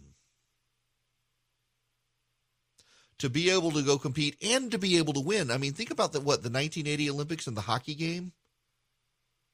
The Americans beat the Russians. It was a huge mental and moral victory for the United States. But I also understand that the more we give attention to China, including something that they will use as for propaganda, that we're giving them a level of clout I don't know that we need to give them. And I struggle with what to do in that regard. And I think that the appropriate compromise is probably to let the athletes go, but do a diplomatic and sponsor boycott. Let the teams go. American sponsors, Coke, McDonald's and the like, Home Depot, sponsor them, get them there. But the blatant advertising and the NBC coverage and the pomp and circumstance, NBC's not going to critically cover China. They're not. And I think we need to downplay the Beijing Olympics lest we give Beijing the international celebrity and credibility that they want. I do agree with Nancy Pelosi that there should be an international boycott. If there's not an overall boycott of the Olympics, if we're not canceling the Olympics, if we're not going to boycott the Olympics, we should send no diplomatic representatives to Beijing and give them that level of insult. While our athletes can compete and hopefully crush the Chinese athletes and show that we're number one, don't send the moral authority of the American diplomatic mission to Beijing to stand in a box with the dictator of China pretending that all is well. I think that's problematic. I struggle with this one because I know the hard work of the athletes, but I also know what China wants is a big PR victory, and I'm not sure that we need to give that PR victory to them. I'm thinking out loud here on this one, but I agree with Nancy Pelosi that we should at least have a diplomatic boycott, and it pains me to agree with her on anything, but I think we should have a diplomatic boycott, even if we send our athletes to China. Let's go to the phones on this one. Morgan, I was kind of hoping you were listening so that you would call in. How are you? I'm doing all right, Eric. How are you doing? Good. So for those of you who don't know, this is my friend Morgan, who was a kayaker, was competing for the Olympics and has strongly held views on this issue. I do, and I happen to tune into your show kind of while you're in the middle of it, so I may have missed some of your commentary about the Olympics. Let me tell you where I am. I struggle with this one because I know the hard work that people like you put in to get to the Olympics, and I'm not sure we need an athletic boycott, but having the diplomats say we're not going to go give China moral credibility by having us stand with President Xi and watch this, having NBC not give the glowing favorable coverage that NBC tends to do with these countries. I think maybe there's something to that while still allowing the athletes to compete. But I'm not sure, because I kind of also understand if the athletes go, it gives China the PR victory they want. So weigh in on this. Yeah. So when you say diplomatic boycott, I mean, what do you mean by that exactly? The world leaders tend to go for the opening of the Olympics, and they hang out with the president of the country, and they pat him on the back and say, job well done. So don't send Joe Biden or Kamala Harris over to Beijing for the Olympics. Well, I think that they feel right at home in China anyway. Fair. But aside from that, one thing that's interesting, and I don't think that a lot of people actually realize this, is that the United States Olympic team is one of the only countries in the entire world that is not funded or even subsidized by governmental funding or government funding. The entire USOC is funded by either grants or donations or sponsorships from these large corporations. So, when I say, I think the athlete boycott, if that were to happen, would have to come straight from the athletes. I don't see how that the USOC or the United States could technically boycott the games anyway, when they don't have any skin in the game in terms of funding, but they still profit off of the athletes' experiences and their competitions themselves. Does that make sense? Yeah, it does. Now, Jimmy Carter orchestrated the boycott, I guess, of the Moscow Olympics that one time. The government, I'm sure, has some clout there, but yeah. But I mean, can you talk about, though, because I'm running short of time here, but talk about the athlete experience of what it takes to get there. The athlete experience is, if you want to go to the Olympics, that has to be your sole and only focus. You have to eat, breathe, sleep, and dream about your sport, and it has to be 100% all the time. You're constantly training, you're constantly traveling. The thing that most people are worried about the least are politics, unless those politics are interfering with you being able to do your sport. And so I would see it, except for these, top elite level, extremely popular and successful athletes when it comes to money, I would see the vast majority of athletes not looking to boycott the Olympics, simply because they put in so much time and effort and sacrifice just to try and make it to that single race. I don't see a boycott happening, although I do agree with some of your points on why one should. But from an athlete's perspective, I wouldn't support it. Yeah. All right. That's fair. Listen, thank you for calling. I got to go to a commercial break. It's always good to talk to you, and glad you were listening so we could get your perspective on this one. Hi there. It is Eric Erickson here. The phone number is 877-97-ERIC, 877-973-7425. Delighted to have you with me today. I don't think we're going to be able to decide on the boycott thing with the Olympics, but I'm more and more leaning towards that, just because I don't think we need to give Beijing any more credible standing on the world stage. I want to switch, though, to a different topic. You're more than welcome to chime in on that if you want. I want to play you some audio of Barack Obama. He was on what's his name show? Oh, I can see the British guy. Anyway, this one. When it comes to aliens, there's some things I just can't tell you on air. But you'll tell us off air? Great. No, look. The truth is that when I came into office, I asked, right? I was like, all right, is there the lab somewhere where we're keeping the alien specimens in spaceship? They did a little bit of research, and the answer was no. But what is true, and I'm actually being serious here, is that there's footage and records of objects in the skies that we don't know exactly what they are. We can't explain how they moved, their trajectory. They did not have an easily explainable pattern. And so, I think that people still take seriously trying to investigate and figure out what that is. but I have nothing to report to you today. So it was James Corden show. Thanks, Philip. James Corden show. And we continue to hear this buzzing. And, there are a couple of takes on this that are circulating out there on the UFO stuff. Barack Obama confirming there are things we can't explain.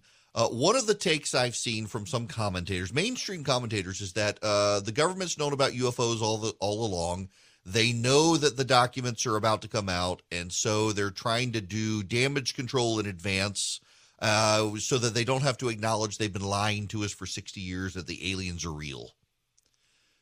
I think the smarter commentators out there are saying that the odds are this is intelligence operations from the Chinese or the Russians, that they have developed drones. It is not a coincidence, I don't think, that they're hovering over military installations. Why? Because if you hover over military installations, the government is going to ping you to try to figure out what you are, and in the identification mode of using whatever technology the government has to be able to identify, that can then be relayed back so that the Chinese know how to blind us before their attacks, as well as any other intelligence they get. But also, there are smart commentators who point out the Chinese have been stealing our IP for 20 years. This has been going on for so long, it almost makes it unlikely that they're the culprits, given that they just haven't seemed to be technologically up to snuff for decades and have had to steal all of our IP just to get ahead. The fallback is always the angels and demons. I think we know angels and demons exist. We don't know that little green men exist, so maybe that's what it is. I don't know. Why, hello there. Welcome back. It is Eric Erickson here. The phone number is 877-97-ERIC, 877-973-7425. Are you ready for the great crime wave? Because it's happening. The crime wave is upon us. Can I just say, I don't know where y'all are listening. We're all over the place these days, but I am south of Atlanta, Georgia, and Macon, Georgia. We ourselves have our own problems, but Atlanta is just overwhelmed these days with shootings. They tend to happen between 1 a.m. and 4 a.m., and they happen all over the place in the city, and it's causing problems. They're turning into a tent city. You've got homeless people all over the place, living on the streets. They've set up tents. So in the metro Atlanta area, you have the state capitol in downtown Atlanta, and running along the side of it, north-south, is what's called the connector. It's I-75 and I-85 combined as one interstate. And on the south side of the capitol, there's an east-west interstate that's I-20. And when you go from I-75 headed southbound and you're headed west on I-20, there's this big curve, and in that curve is a big grassy area, and it's covered in tents of homeless. It's like a homeless camp. And there is more and more violence in the area. There are more and more urban camping, the left likes to call it. It's no longer homelessness, it's urban camping. Now, who the hell goes and camps on concrete? I saw some quote, somebody on social media was talking this morning that the best campsites are found, not made. Oh, look, I found this plot of warm cement. I'm going to pitch my tent there, except some of the homeless people are pitching different tents. My goodness. It's not what you want. And it's not just Atlanta. It is spreading across the country. Axios has a story here. Police recruiting suffers as morale hits new low. Police departments across the country are struggling to attract applicants after a year of racial justice protests against police use of excess force and calls for police reform dampen morale within the profession. Recruiting deficits add strain to existing forces and could increase costs through overtime or employee burnout, per the International Association of Chiefs of Police. And if Americans want better police forces, city officials say, this isn't the way to get them. The trend comes as activists in some cities suggest that there could be another long, hot summer of unrest in the name of ending police brutality and racial inequity. Bring it on. Let America see you people for who you are. Applications were down 26% during the first 4 months of 2021 compared to the same period last year, Charlotte-Mecklenburg Police Department spokesman Rob Tufano tells Axios. The police department got about 300 applications last month for its newest class of recruits, roughly 50% fewer in Des Moines. In Northwest Kansas, one recent group who passed initial testing for the Fayetteville Police Department had only 10 applicants qualify for interviews compared to what's typically around 40. It's not just an issue of getting new talent in the door, but keeping the existing force intact. In Minneapolis, the epicenter of calls to defund and dismantle the police, in the wake of George Floyd's murder, police morale is at an all-time low. Last year, 105 officers left the department, twice as many as usual. In Denver, a pandemic-battered budget forced the city to hire 97 fewer officers than 2020, and some of the 81 officers who were injured in last summer's unrest haven't returned to active duty or to full duty. Amid calls to defund the police, Tampa Mayor Jane Castor, who was police chief for Florida's largest city from 2009 to 2015, won't touch the police budget. A Bloomberg report on police budget spending in American cities since Floyd's death shows that Tampa has the largest police budget increase among all 50 cities studied. We're one of the safest cities in the United States for our size, and that's because our police department and our community work hand in hand to make the neighborhood safe. Data show that higher police spending doesn't necessarily equal less crime, and violent crime is up in almost every big city during the COVID pandemic, including Tampa. There's the data for you for what's going on.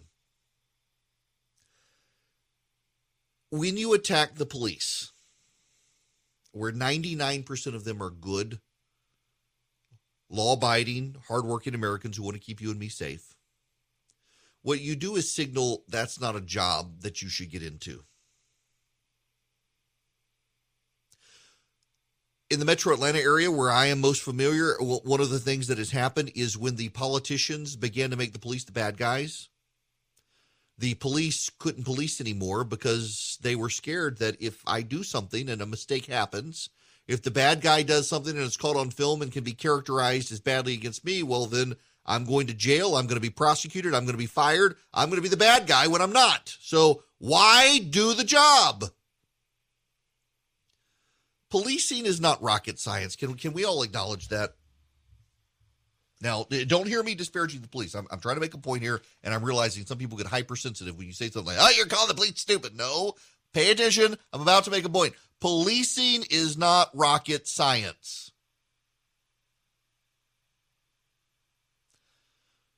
And it's also not rocket science to understand that when you have men and women who put their lives on the line to keep you and me safe, to make sure bad guys aren't breaking into our houses, to make sure people aren't carjacking us, to make sure banks aren't being robbed, to make sure people aren't being murdered, to investigate the murders when they happen and ensure that justice happens. It's not rocket science to understand that when those people are under attack from the mob, fewer people want to do those things. You used to have kids who wanted to grow up to be police officers, and now they're told if you're a police officer, you're a racist. It doesn't matter. If you're black, you're an Uncle Tom sellout. We ask them now to videotape themselves on the job, unlike pretty much any other profession. We allow armchair quarterbacks to nitpick those videos and make claims, wildly distorting what actually happened in some cases. We hold them accountable. And you're not allowed to have a nuanced conversation. You know, there are bad police officers out there. You talk to any police officer, and they'll tell you there are bad police officers out there. There are bullies. There are people who got into the police force because they want to bully other people. They like to exert authority, and they are in the vast minority of police officers. Many of the police officers I talk to say there needs to be more training, and there aren't budgets for it, but there needs to be better training and more training. More thought-out training. but also that many of the people who comment on police forces in this country really have no freaking clue what they're talking about when they talk about the sort of police force training and reform that's needed. Like, let's bring a social worker to the crime scene day is nonsense. But the American people, I think, fundamentally understand this stuff. I do think the American people tend to understand what's going on here, and they would rather a few bad police officers on the force and discipline them when they're caught than have no police at all. Kind of like the old saying that we would rather a few guilty people be found not guilty than to have an innocent man be executed. You would rather have a few bad police officers than have no police officers at all. But the Democrats would rather you believe we should have no police officers at all, lest we have a couple of bad police officers. But the problem here is that the American people, they get it. They understand it. For the second time in 4 years, according to the Washington Post, Representative Sean Maloney, a Democrat of New York, drew one of the toughest assignments, investigating what went wrong in a disappointing election. The 2017 After Action report followed even more devastating results, a clean Republican sweep of holding the House, while Donald Trump won the presidency and Republicans retained the Senate. This time around, President Biden won by 7.1 million votes, and Democrats gained 3 seats to claim the Senate majority, while Democrats lost 11 seats in the House on Election Day 2020, and Speaker Pelosi barely clings to the majority. Maloney, the new Democrat of the Democratic Congressional Campaign Committee, worked with senior staff to analyze 600 polls and House races last year, matched up against voter files from the November election and other state and local data. The 52-page PowerPoint report, which Maloney presented to the caucus during a Tuesday evening call, splits the difference on the key question of whether Democrats just had a bad polling or a bad agenda that turned away voters. Maloney laid out how Democrats simply underestimated the number of hardcore Trump voters, and with more Trump voters in the voting booths, the Republicans' attack against the defund the police movement proved more potent than Democrats ever anticipated. The lies and distortions about defund and socialism carried a punch, but the Republicans think it got them over a 10-foot wall when Trump's turnout gave them a 7-foot ladder, Maloney said. Before November, the party had won the popular vote in the presidential contest, had also gained seats in the House in 13 of the last 14 elections, which fueled expectations for Democrats. Instead, after those losses, Democrats started a fierce internal debate about whether some of the liberal stars inside their caucus who've embraced labels such as democratic socialism tagged other incumbents in swing districts with an unpopular brand. Threading the needle, Maloney's deep dive had to both review past mistakes while helping prepare the fast-approaching midterm elections. Polling missed the Trump surge at the very end. Okay, here's the thing that you need to understand here, is that Sean Maloney can't really speak the truth to the Democrats anymore. This is one of the problems you find in communist countries. People can't really speak the truth to power because they'll wind up in the gulag. Here comes Sean Maloney. He can't really say, yeah, your defund the police socialist rhetoric was bad. He's got to say, well, the polls were wrong, misunderstood the Trump support out there, and that nearly got them where they are, but they didn't take back the majority, and that's why.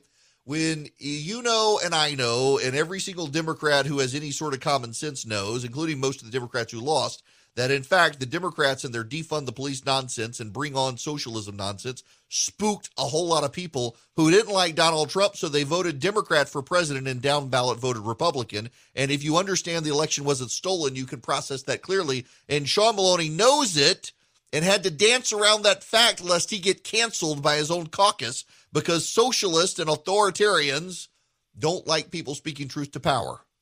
And the Democratic Party is increasingly an authoritarian party of wokes who want to cancel you if you say something they don't like.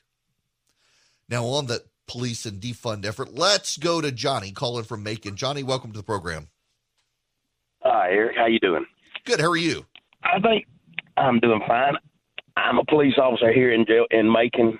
I just don't see the hate and the racist attitudes that we keep hearing about every day in the news and the media. And I also believe that the Democrats are wanting to defund all the police departments because they want to enact a national police force. And guess who done that in the 40s? Yeah. That wouldn't surprise me at all.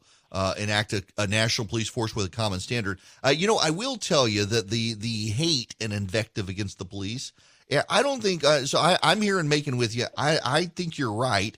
But in major urban areas, particularly areas where you've got big left-wing college campuses, I think you're more likely to see it, the agitation of left-wing activists on college campuses and activists. I certainly think you see it in a place like Atlanta where the mayor blames the police for everything.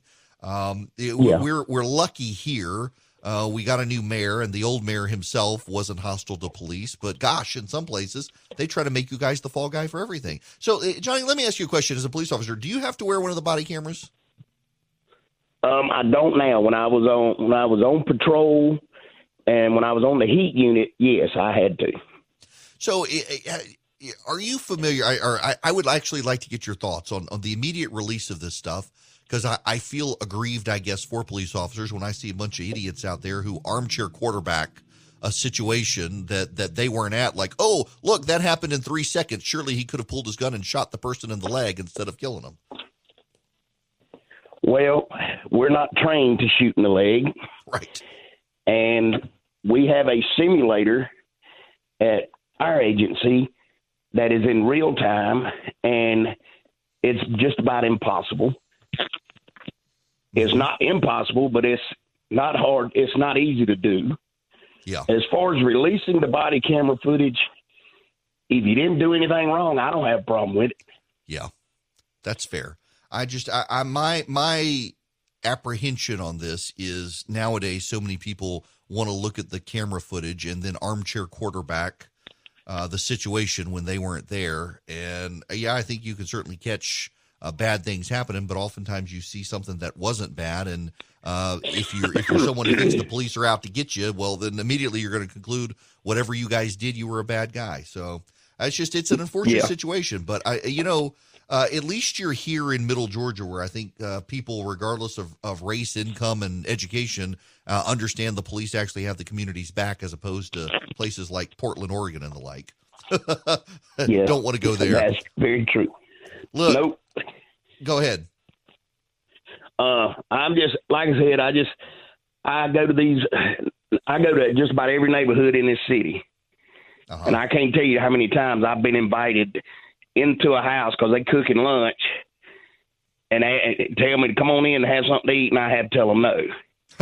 I just don't see all the hatred for the police that we hear, like you said, in more metropolitan areas like Atlanta and all. That's probably where it's mostly at. Yeah, well, it's because we live in God's country too. Johnny, listen, I got to go to commercial break. Thanks for the phone call.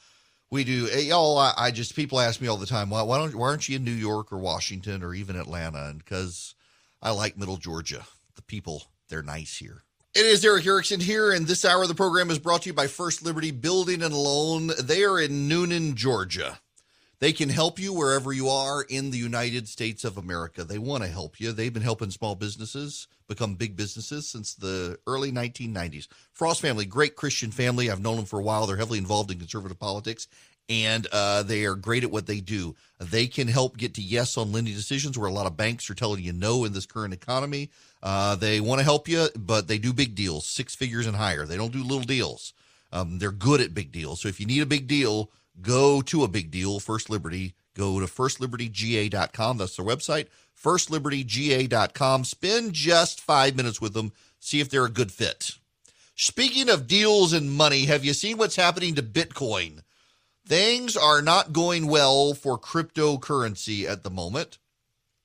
Bitcoin is plunging. Why? China wants to get into the cryptocurrency game. And because China wants to get into the cryptocurrency gang, it is going after Bitcoin, the leader of the cryptocurrency gang. Bitcoin has plunged. China is cracking down on digital coins. This is from CNN.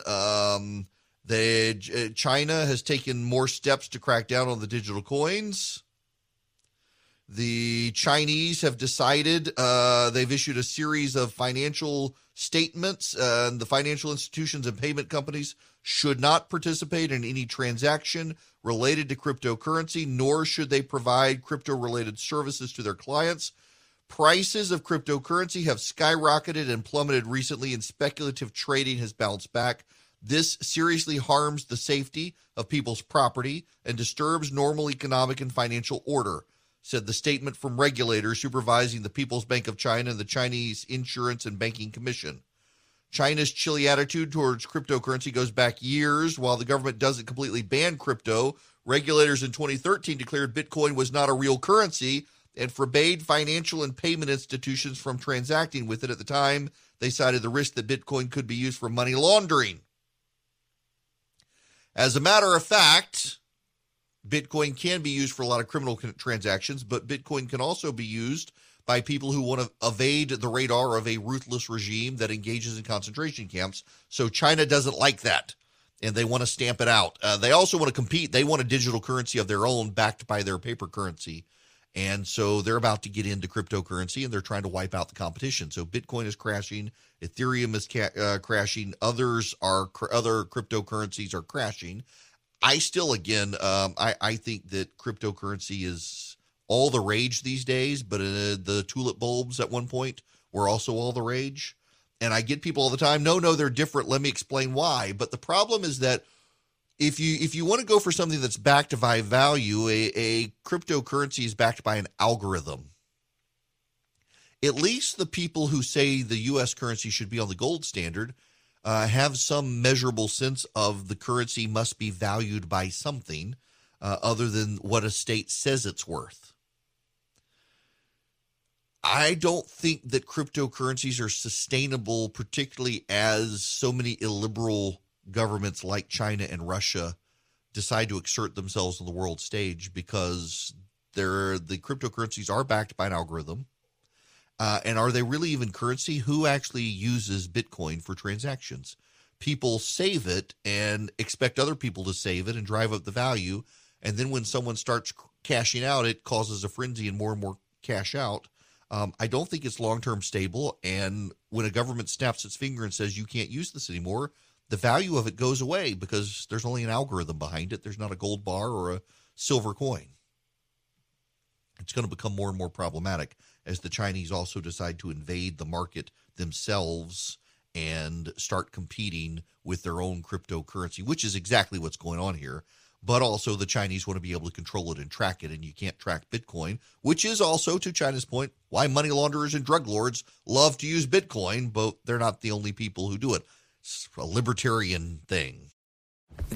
Tomorrow, I think I'll treat myself to McDonald's breakfast. And if I go to bed early, it's kind of like morning comes a lot faster deal. There's a deal for every moment on the McDonald's $1, $2, $3 menu. Order ahead on the McDonald's app and get all your favorite breakfast items like sausage McGriddles, sausage McMuffin, and hash browns for just a few bucks. Ba-da-ba-ba-ba.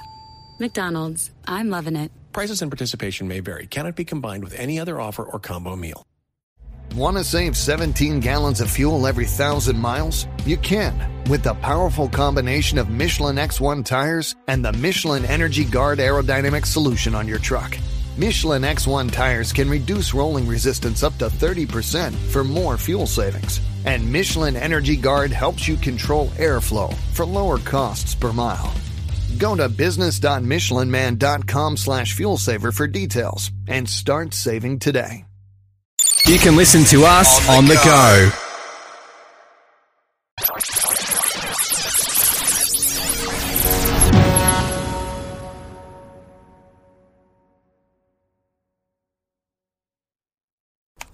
Hey, which glasses look better on me? Oh, what's this? Zenni's 3D virtual try-on. Pretty cool, right? I don't know about the purple cat eyes. I think they're fun. What about these tortoiseshell glasses? Or these rimless sunglasses? Oh, what about these clear frames? Wait, are those prices real? Do they have glasses for men? Yep. They also have affordable blue light glasses. Seriously? At those prices? Get them all. I like where this is going. Zenni.com. Quality prescription glasses starting at $6.95. Want to save 17 gallons of fuel every 1,000 miles? You can with the powerful combination of Michelin X1 tires and the Michelin Energy Guard aerodynamic solution on your truck. Michelin X1 tires can reduce rolling resistance up to 30% for more fuel savings. And Michelin Energy Guard helps you control airflow for lower costs per mile. Go to business.michelinman.com/fuel saver for details and start saving today.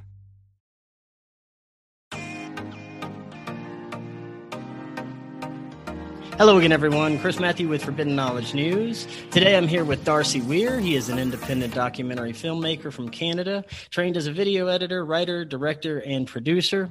He has chosen to work on some of the most fascinating subjects that are discussed today, and he's going to be a presenter at the upcoming Laughlin UFO Mega Conference. Darcy, welcome. How you doing? Good, Chris. Thanks for having me, man. Yeah, thank you so much for coming on. I always enjoy our conversations. I'm looking forward to meeting you at the conference. And not only are you going to have an amazing presentation, but you're going to be premiering 3 new documentary films. Isn't that right? That's right. Yeah. So the first day I arrive is on the Saturday. And then Sunday, I'll be doing a presentation in the day, talking about secret space and my thoughts, my theories, which I'll be presenting later on in film form later in the week. But my secret space research, it really has to do with history, going back to the starting of the NASA space program. I'm really excited to sort of present on that and present on some of the things that I'm working on for the second part of this documentary, Secret Space UFOs Part 2, which will most likely come out way later this year, around Christmas or something like that. So presentation during the day. That night, I will be doing a world premiere of 2 other documentaries, Crop Circle Realities and Volcanic UFO Mysteries. I'll also be doing a Q&A after, so if people want to ask questions about the making of the film, the research that I found, some of the folks that are included in the film, that type of thing, I'll be there. And then on Tuesday night, I will be unveiling to the world Secret Space UFOs Part 1, which is the first in a historical sort of chronology presenting space research, cover-up, and UFOs in space. It's going to be awesome. I can't wait to see all that and hear your presentation. Now, I'd like to get to your couple of thoughts on the secret space program in general. How deep do you think it goes based on, people you've talked to, interviews you've done?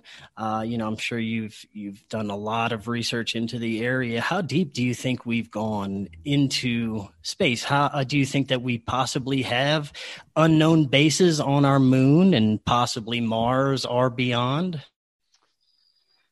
Well, I'll speak to the moon piece of that series of questions. The moon, I think, definitely has remnants of bases. Whether they're ours or someone else's, that's really the most interesting part of the answer. People have speculated on this for a number of years because there's been indications by many of NASA's research programs and probes that they've sent out to space, pointing to the fact that something anomalous is on the moon. Richard Hoagland's done some good work there. There's all kinds of folks that have lended to the mystery. I can't say that anything is 100%, but I think what we can absolutely prove is that NASA's explanations don't seem to add up. And even more interesting is that the military is very in bed with NASA, and really NASA is supposed to look like this complete civilian organization, and there are many civilians that work for NASA, but it is, by all accounts, in my opinion, very attached to the Department of Defense.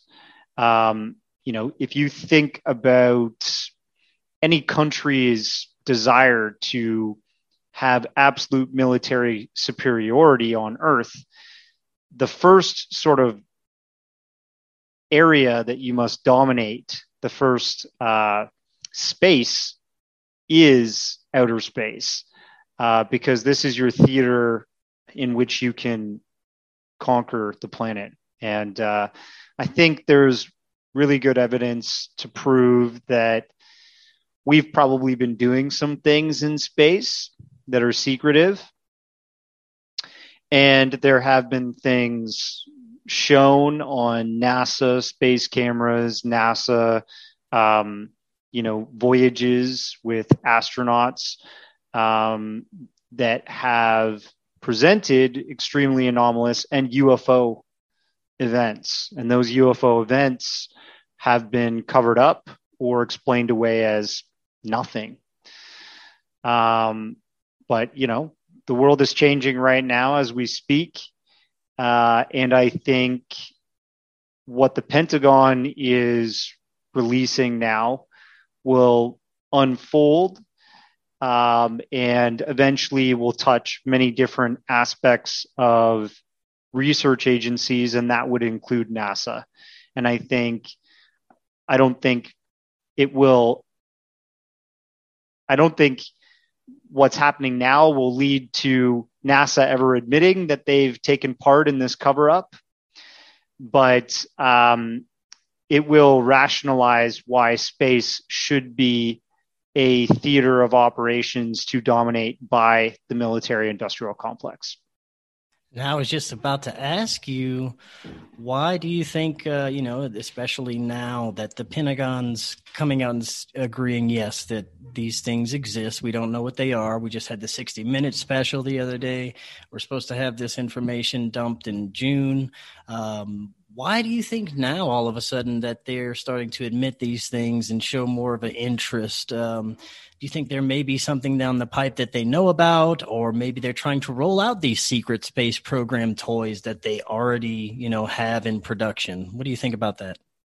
Well, I think, the Navy patent that was released recently that showed a triangular shaped craft, that is pretty much identifying what many people have called the TR-3B.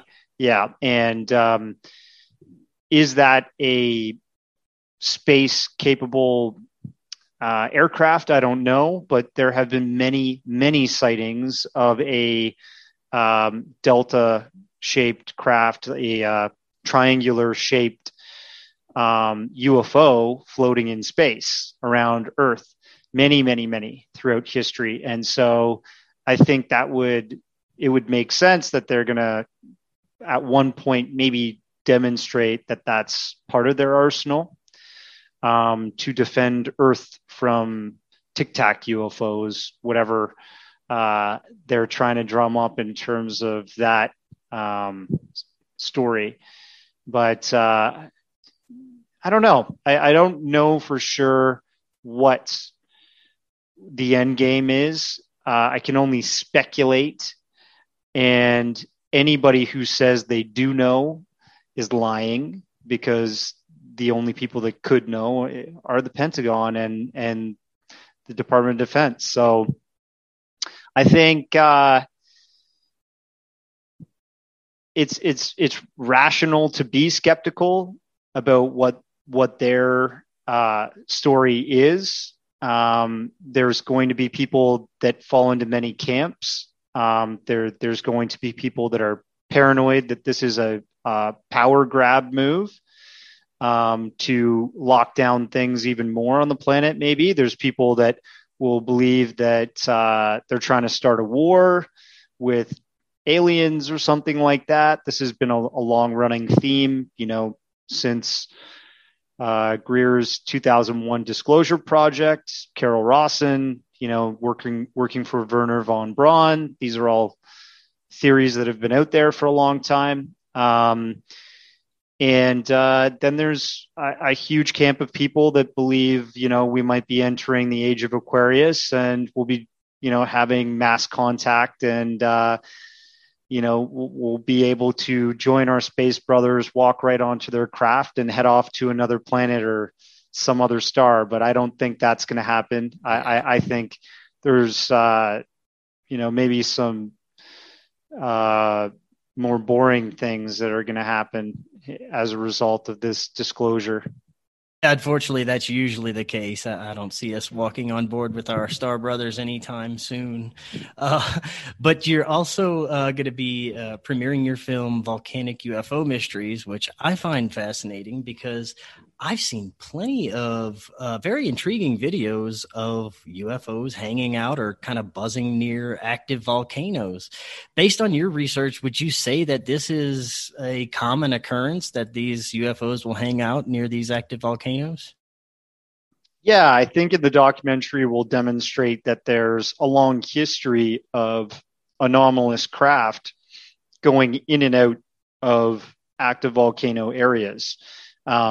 In and out, meaning sometimes going into the craters of these volcanoes and sometimes just being very close in presence to an active volcano. And, what people might note is that any civilian aircraft, first of all, it's completely unrealistic that these could be operating in this aerospace because it's extremely dangerous. The ash, the pyroclastic flows, everything about this environment is not safe for a civilian aircraft or commercial aircraft. And then that leaves, what are these objects? So we speculate that in the documentary, and specifically we focus on many of the sightings that have happened around volcanoes that are active in Mexico. It's going to be really cool. I can't wait to see those documentaries, hang out with you, and see your presentation, and of course, hang out with everyone there. Now, if people are interested in finding out more about some of the documentaries you've done already and your previous work, what's the best way that they can do so? Sure. They can just head over to my website. It's www.occultjourneys.com. And there you can click on the poster for the film. It'll take you right through to a site to stream and watch. And also you can watch the trailer and read about the film before you really jump in to the deep end. Yes, that's going to be great. Well, I can't wait to meet you in Laughlin and hear all the wonderful presentations there and meet all of you. So I look forward to it. I hope to see as many of you as possible. Thanks, Chris.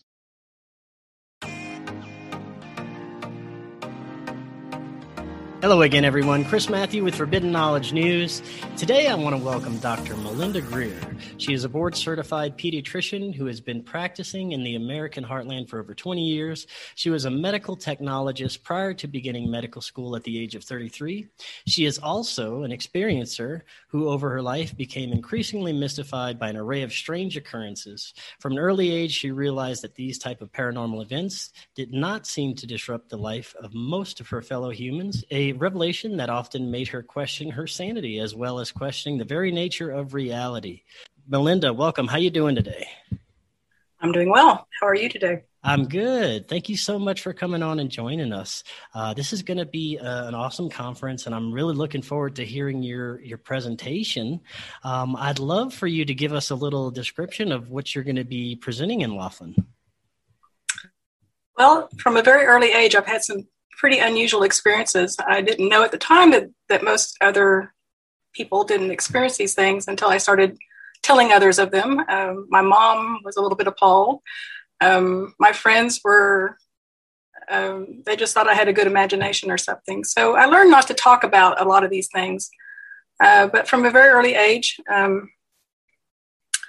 had everything from what may have been a near-death experience at around the age of 4 to 5, or at least in what people call a near-death-like experience, where I went to an altered dimension and experiences things that I was not able to experience on the physical plane. And I think that kind of started the whole journey for me, because after that, I did not accept my circumstances. I did not accept the religion I'd been born into. I did not accept what people told me as being necessarily true. It might be true for them, but wasn't necessarily true for me. So it kind of began this lifelong quest. And it's been kind of like a series of rabbit holes since then, because I've had so many different paranormal experiences from, UFOs, obviously, being at a UFO conference, but also I've seen Bigfoot on 3 occasions. I have, after a second near-death experience when I was, 55? Well, no, it was 2013, whatever I was then. I started seeing ghosts at the hospital where I worked, and that was kind of new to me. I've had out-of-body experiences. I've had an experience where there was a physical phenomenon that involved geography that I can't quite explain. It's a long story. And then following that, it was like I was hearing commentary. I mean, it wasn't commentary that was audible necessarily, but there was definitely something scrutinizing me. It felt very much non-human. And it had commentary on what I had just done and how I had perceived it and how I had reacted to it. So I was more weirded out by the commentary than I was about the actual phenomenon itself. So, just strange occurrences. I've had missing time. I've had, I can't say that I've ever been abducted by alien beings, but, when you have missing time, you just don't know what happened. You haven't a clue. But,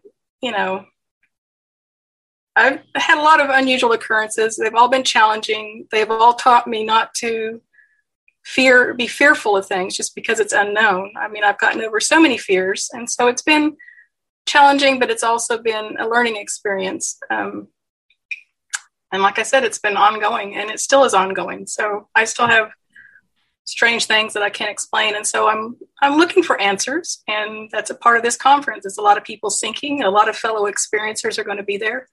And I hope somehow we can come up with a methodology of maybe gaining some answers just from each other, if from nowhere else, from mainstream science hasn't helped us out a bit. So I think there's a lot of people looking for answers. Definitely so. And like you said, this is going to be a great place for that, because it brings, not only paranormal experiencers and UFOs, but all types of different strange phenomenon that you can't explain, like you said, Bigfoot, all these things that I think are a lot more connected than many people realize. I've had many contactees and experiencers on my show that have had multiple, not only paranormal experiences, but contact or abduction or UFO experiences at the same time, during these times in their lives. It seems that there's a profound connection between these. Is that something that you would agree with, that there's a really big connection with the paranormal and ufology and even Bigfoot, some of these, stranger occurrences? I tend to agree, because it's all about, it's also unreal at times, but it's also like one Bigfoot occasion when the Bigfoot ran across the road in front of me and basically just went into the forest and was gone. And he should have been visible. He was huge. He was very tall. He should have still been visible. There were no leaves on the trees. And it was just like he got behind a tree trunk and was suddenly gone. It was like, I can't explain it. I can't fathom that he could have hidden behind that narrow, skinny tree trunk, but somehow, because it temporarily blocked my view, I mean, I have no explanation. So much of it is inexplicable. It's bizarre. I mean, you can't, if you're rational and you're logical and you're a scientist, it's unfathomable, some of it. And that's why it's so disturbing, because for a long time you think you're crazy. And, you finally decide, no, there's enough people out there that have similar experiences that aren't crazy. And, I'm a functional human being in society, so I don't think I'm crazy. But for a long time, you're kind of in that spot. So, lately it seems like it's, becoming more mainstream and acceptable, especially because of our own government, Pentagon, the mainstream media talking about UFOs lately, saying, yeah, they exist, they're real. Do you think that that's gotten more people to be a little bit more accepting of the subject? I think so.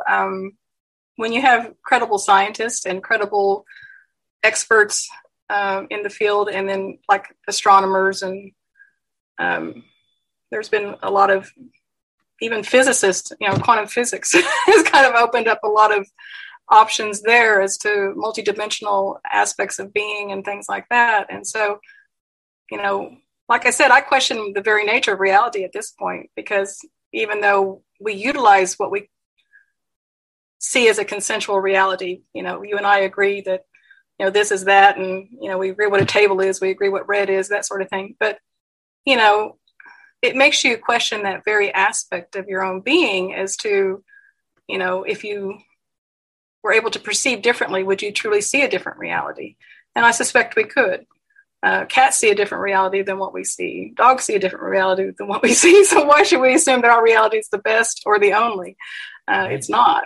So now, with your experiences, would you say the majority of them have been positive experiences or a mix of both? Would you say? A lot of it's, the retrospectoscope, the hindsight, it's very positive. But at the time when you're struggling to be, a preteen and then a teen, and you're going through all this stuff that the other kids aren't having to go through, it can be pretty daunting. And to try to navigate all that, as a young adult and then an adult, and, keep going in the mundane and the real world, quote unquote, it's daunting. So I would say at the time it was, when you wake up from experience of missing time and you have no idea what just happened, and you still have to drive home and you don't quite know where you're at, then it's a very scary experience. I can look back on it now and laugh, but at the time it was disturbing. It was very disturbing. So I think retrospectively, it's made me a very different person than I otherwise would have been. I see deeper into topics than I would have probably if I hadn't had these experiences. And so it makes me think, and it opens up a lot of avenues of thought that I probably wouldn't have had if I hadn't had these experiences. Now, do you find it strange at all that they are coming out with all this type of disclosure, kind of slow drip disclosure right now? It kind of really started in 2017 after that big New York Times article, but really in 2020, it amped up, along with the pandemic, we got this UFO mania. So I find it a little strange. I don't always, I really don't trust the information coming out of our own government, but that's just me. I'd like to get your thoughts. What do you think? Why do you think now all of a sudden is the big push for UFO disclosure? I suspect, as with everything else, there's not much choice. That it's either going to happen and it's going to be controlled through them, or the narrative is going to be controlled through another avenue. That's my suspicion, but I have no idea. Like everything else, I'm clueless. But that's a good suspicion, because I think I might agree with that. Yeah, you just have to speculate and see where it pans out. So. Definitely. Well, we sure do live in interesting times, and it's going to be awesome to meet you at the conference and hear your presentation. Now, between now and then, for people that would like to find out more about you and your experiences, is there any social media, website, or anything that people can go to? I'm a total introvert. I just total introvert. So you'll be hanging it all out at the conference. That'll be great. Yeah, I've written a chapter for an upcoming book. The book is called A Greater Reality, the New Paradigm of Consciousness and the Paranormal and the Contact Modalities. And the name of my chapter is The Experiencer's Closet, because that's what I'm doing, is I'm coming out of a big closet. A lot of my colleagues don't know about any of this, just friends, family, my poor husband. So that's great, because we do need more people like you to come out and share your experiences, because me personally, I think that is the best way to learn about this phenomenon right now, because the science has let us down, like you said. A lot of the more woo-woo researchers who just want to, they say they can communicate with them at any time and this is the direct answer. I don't think that's the right way either. I think we need to meet somewhere in between, bring, the nuts and bolts researchers and the consciousness researchers together like we're doing at this conference. And maybe we could learn, a lot more. So I'm really looking forward to hearing your stories and presentation there. I'm looking forward to being there. I think it'll be fun meeting everyone. Well, definitely. Well, thank you so much, Belinda, for coming on. And we will see you in Laughlin, and we'll see all of you. This year's Laughlin UFO Mega Conference is going to feature over 36 scientists, researchers, and contactees. They're going to be presenting incredible disclosures over 7 days. You can now register for the full week, for half a week, or even by the day or session. And not only is there going to be over 36 amazing presentations, you're going to get a Skywatch, meet and greets, and exclusive film screenings. And there's always going to be only one presentation at a time, so you don't have to miss anything. And did I mention that there's no longer any mask mandates in Nevada? So you can now enjoy this amazing 7-day conference mask-free. Just go to their website, LaughlinUFOMegaConference.com, and register now. Last year's conference was absolutely amazing. This year's is going to be even better. So join us for an incredible 7 days of education and disclosure at the Laughlin UFO Mega Conference.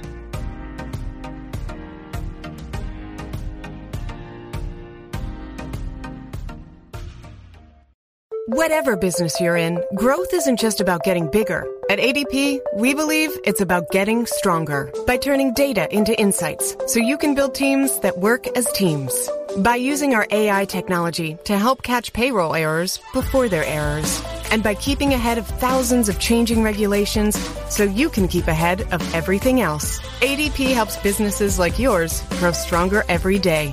ADP, HR, talent, time, and payroll. With the powerful combination of Michelin X1 tires and the Michelin Energy Guard aerodynamic solution on your truck, you can save 17 gallons every 1,000 miles. Go to business.michelinman.com/fuel saver for details. Keep listening to our weekly episodes to find out more.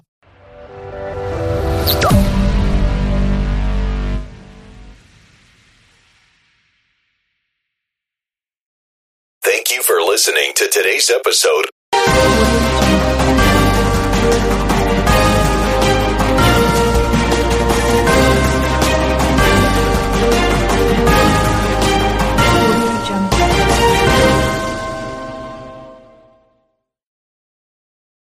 Please be advised that this podcast is meant for educational and informational purposes only and is in no way a replacement for legal or medical advice. The opinions contained within are solely those of the interviewers and interviewees and should be received as so. Those seeking help or advice are encouraged to obtain professional legal and medical services.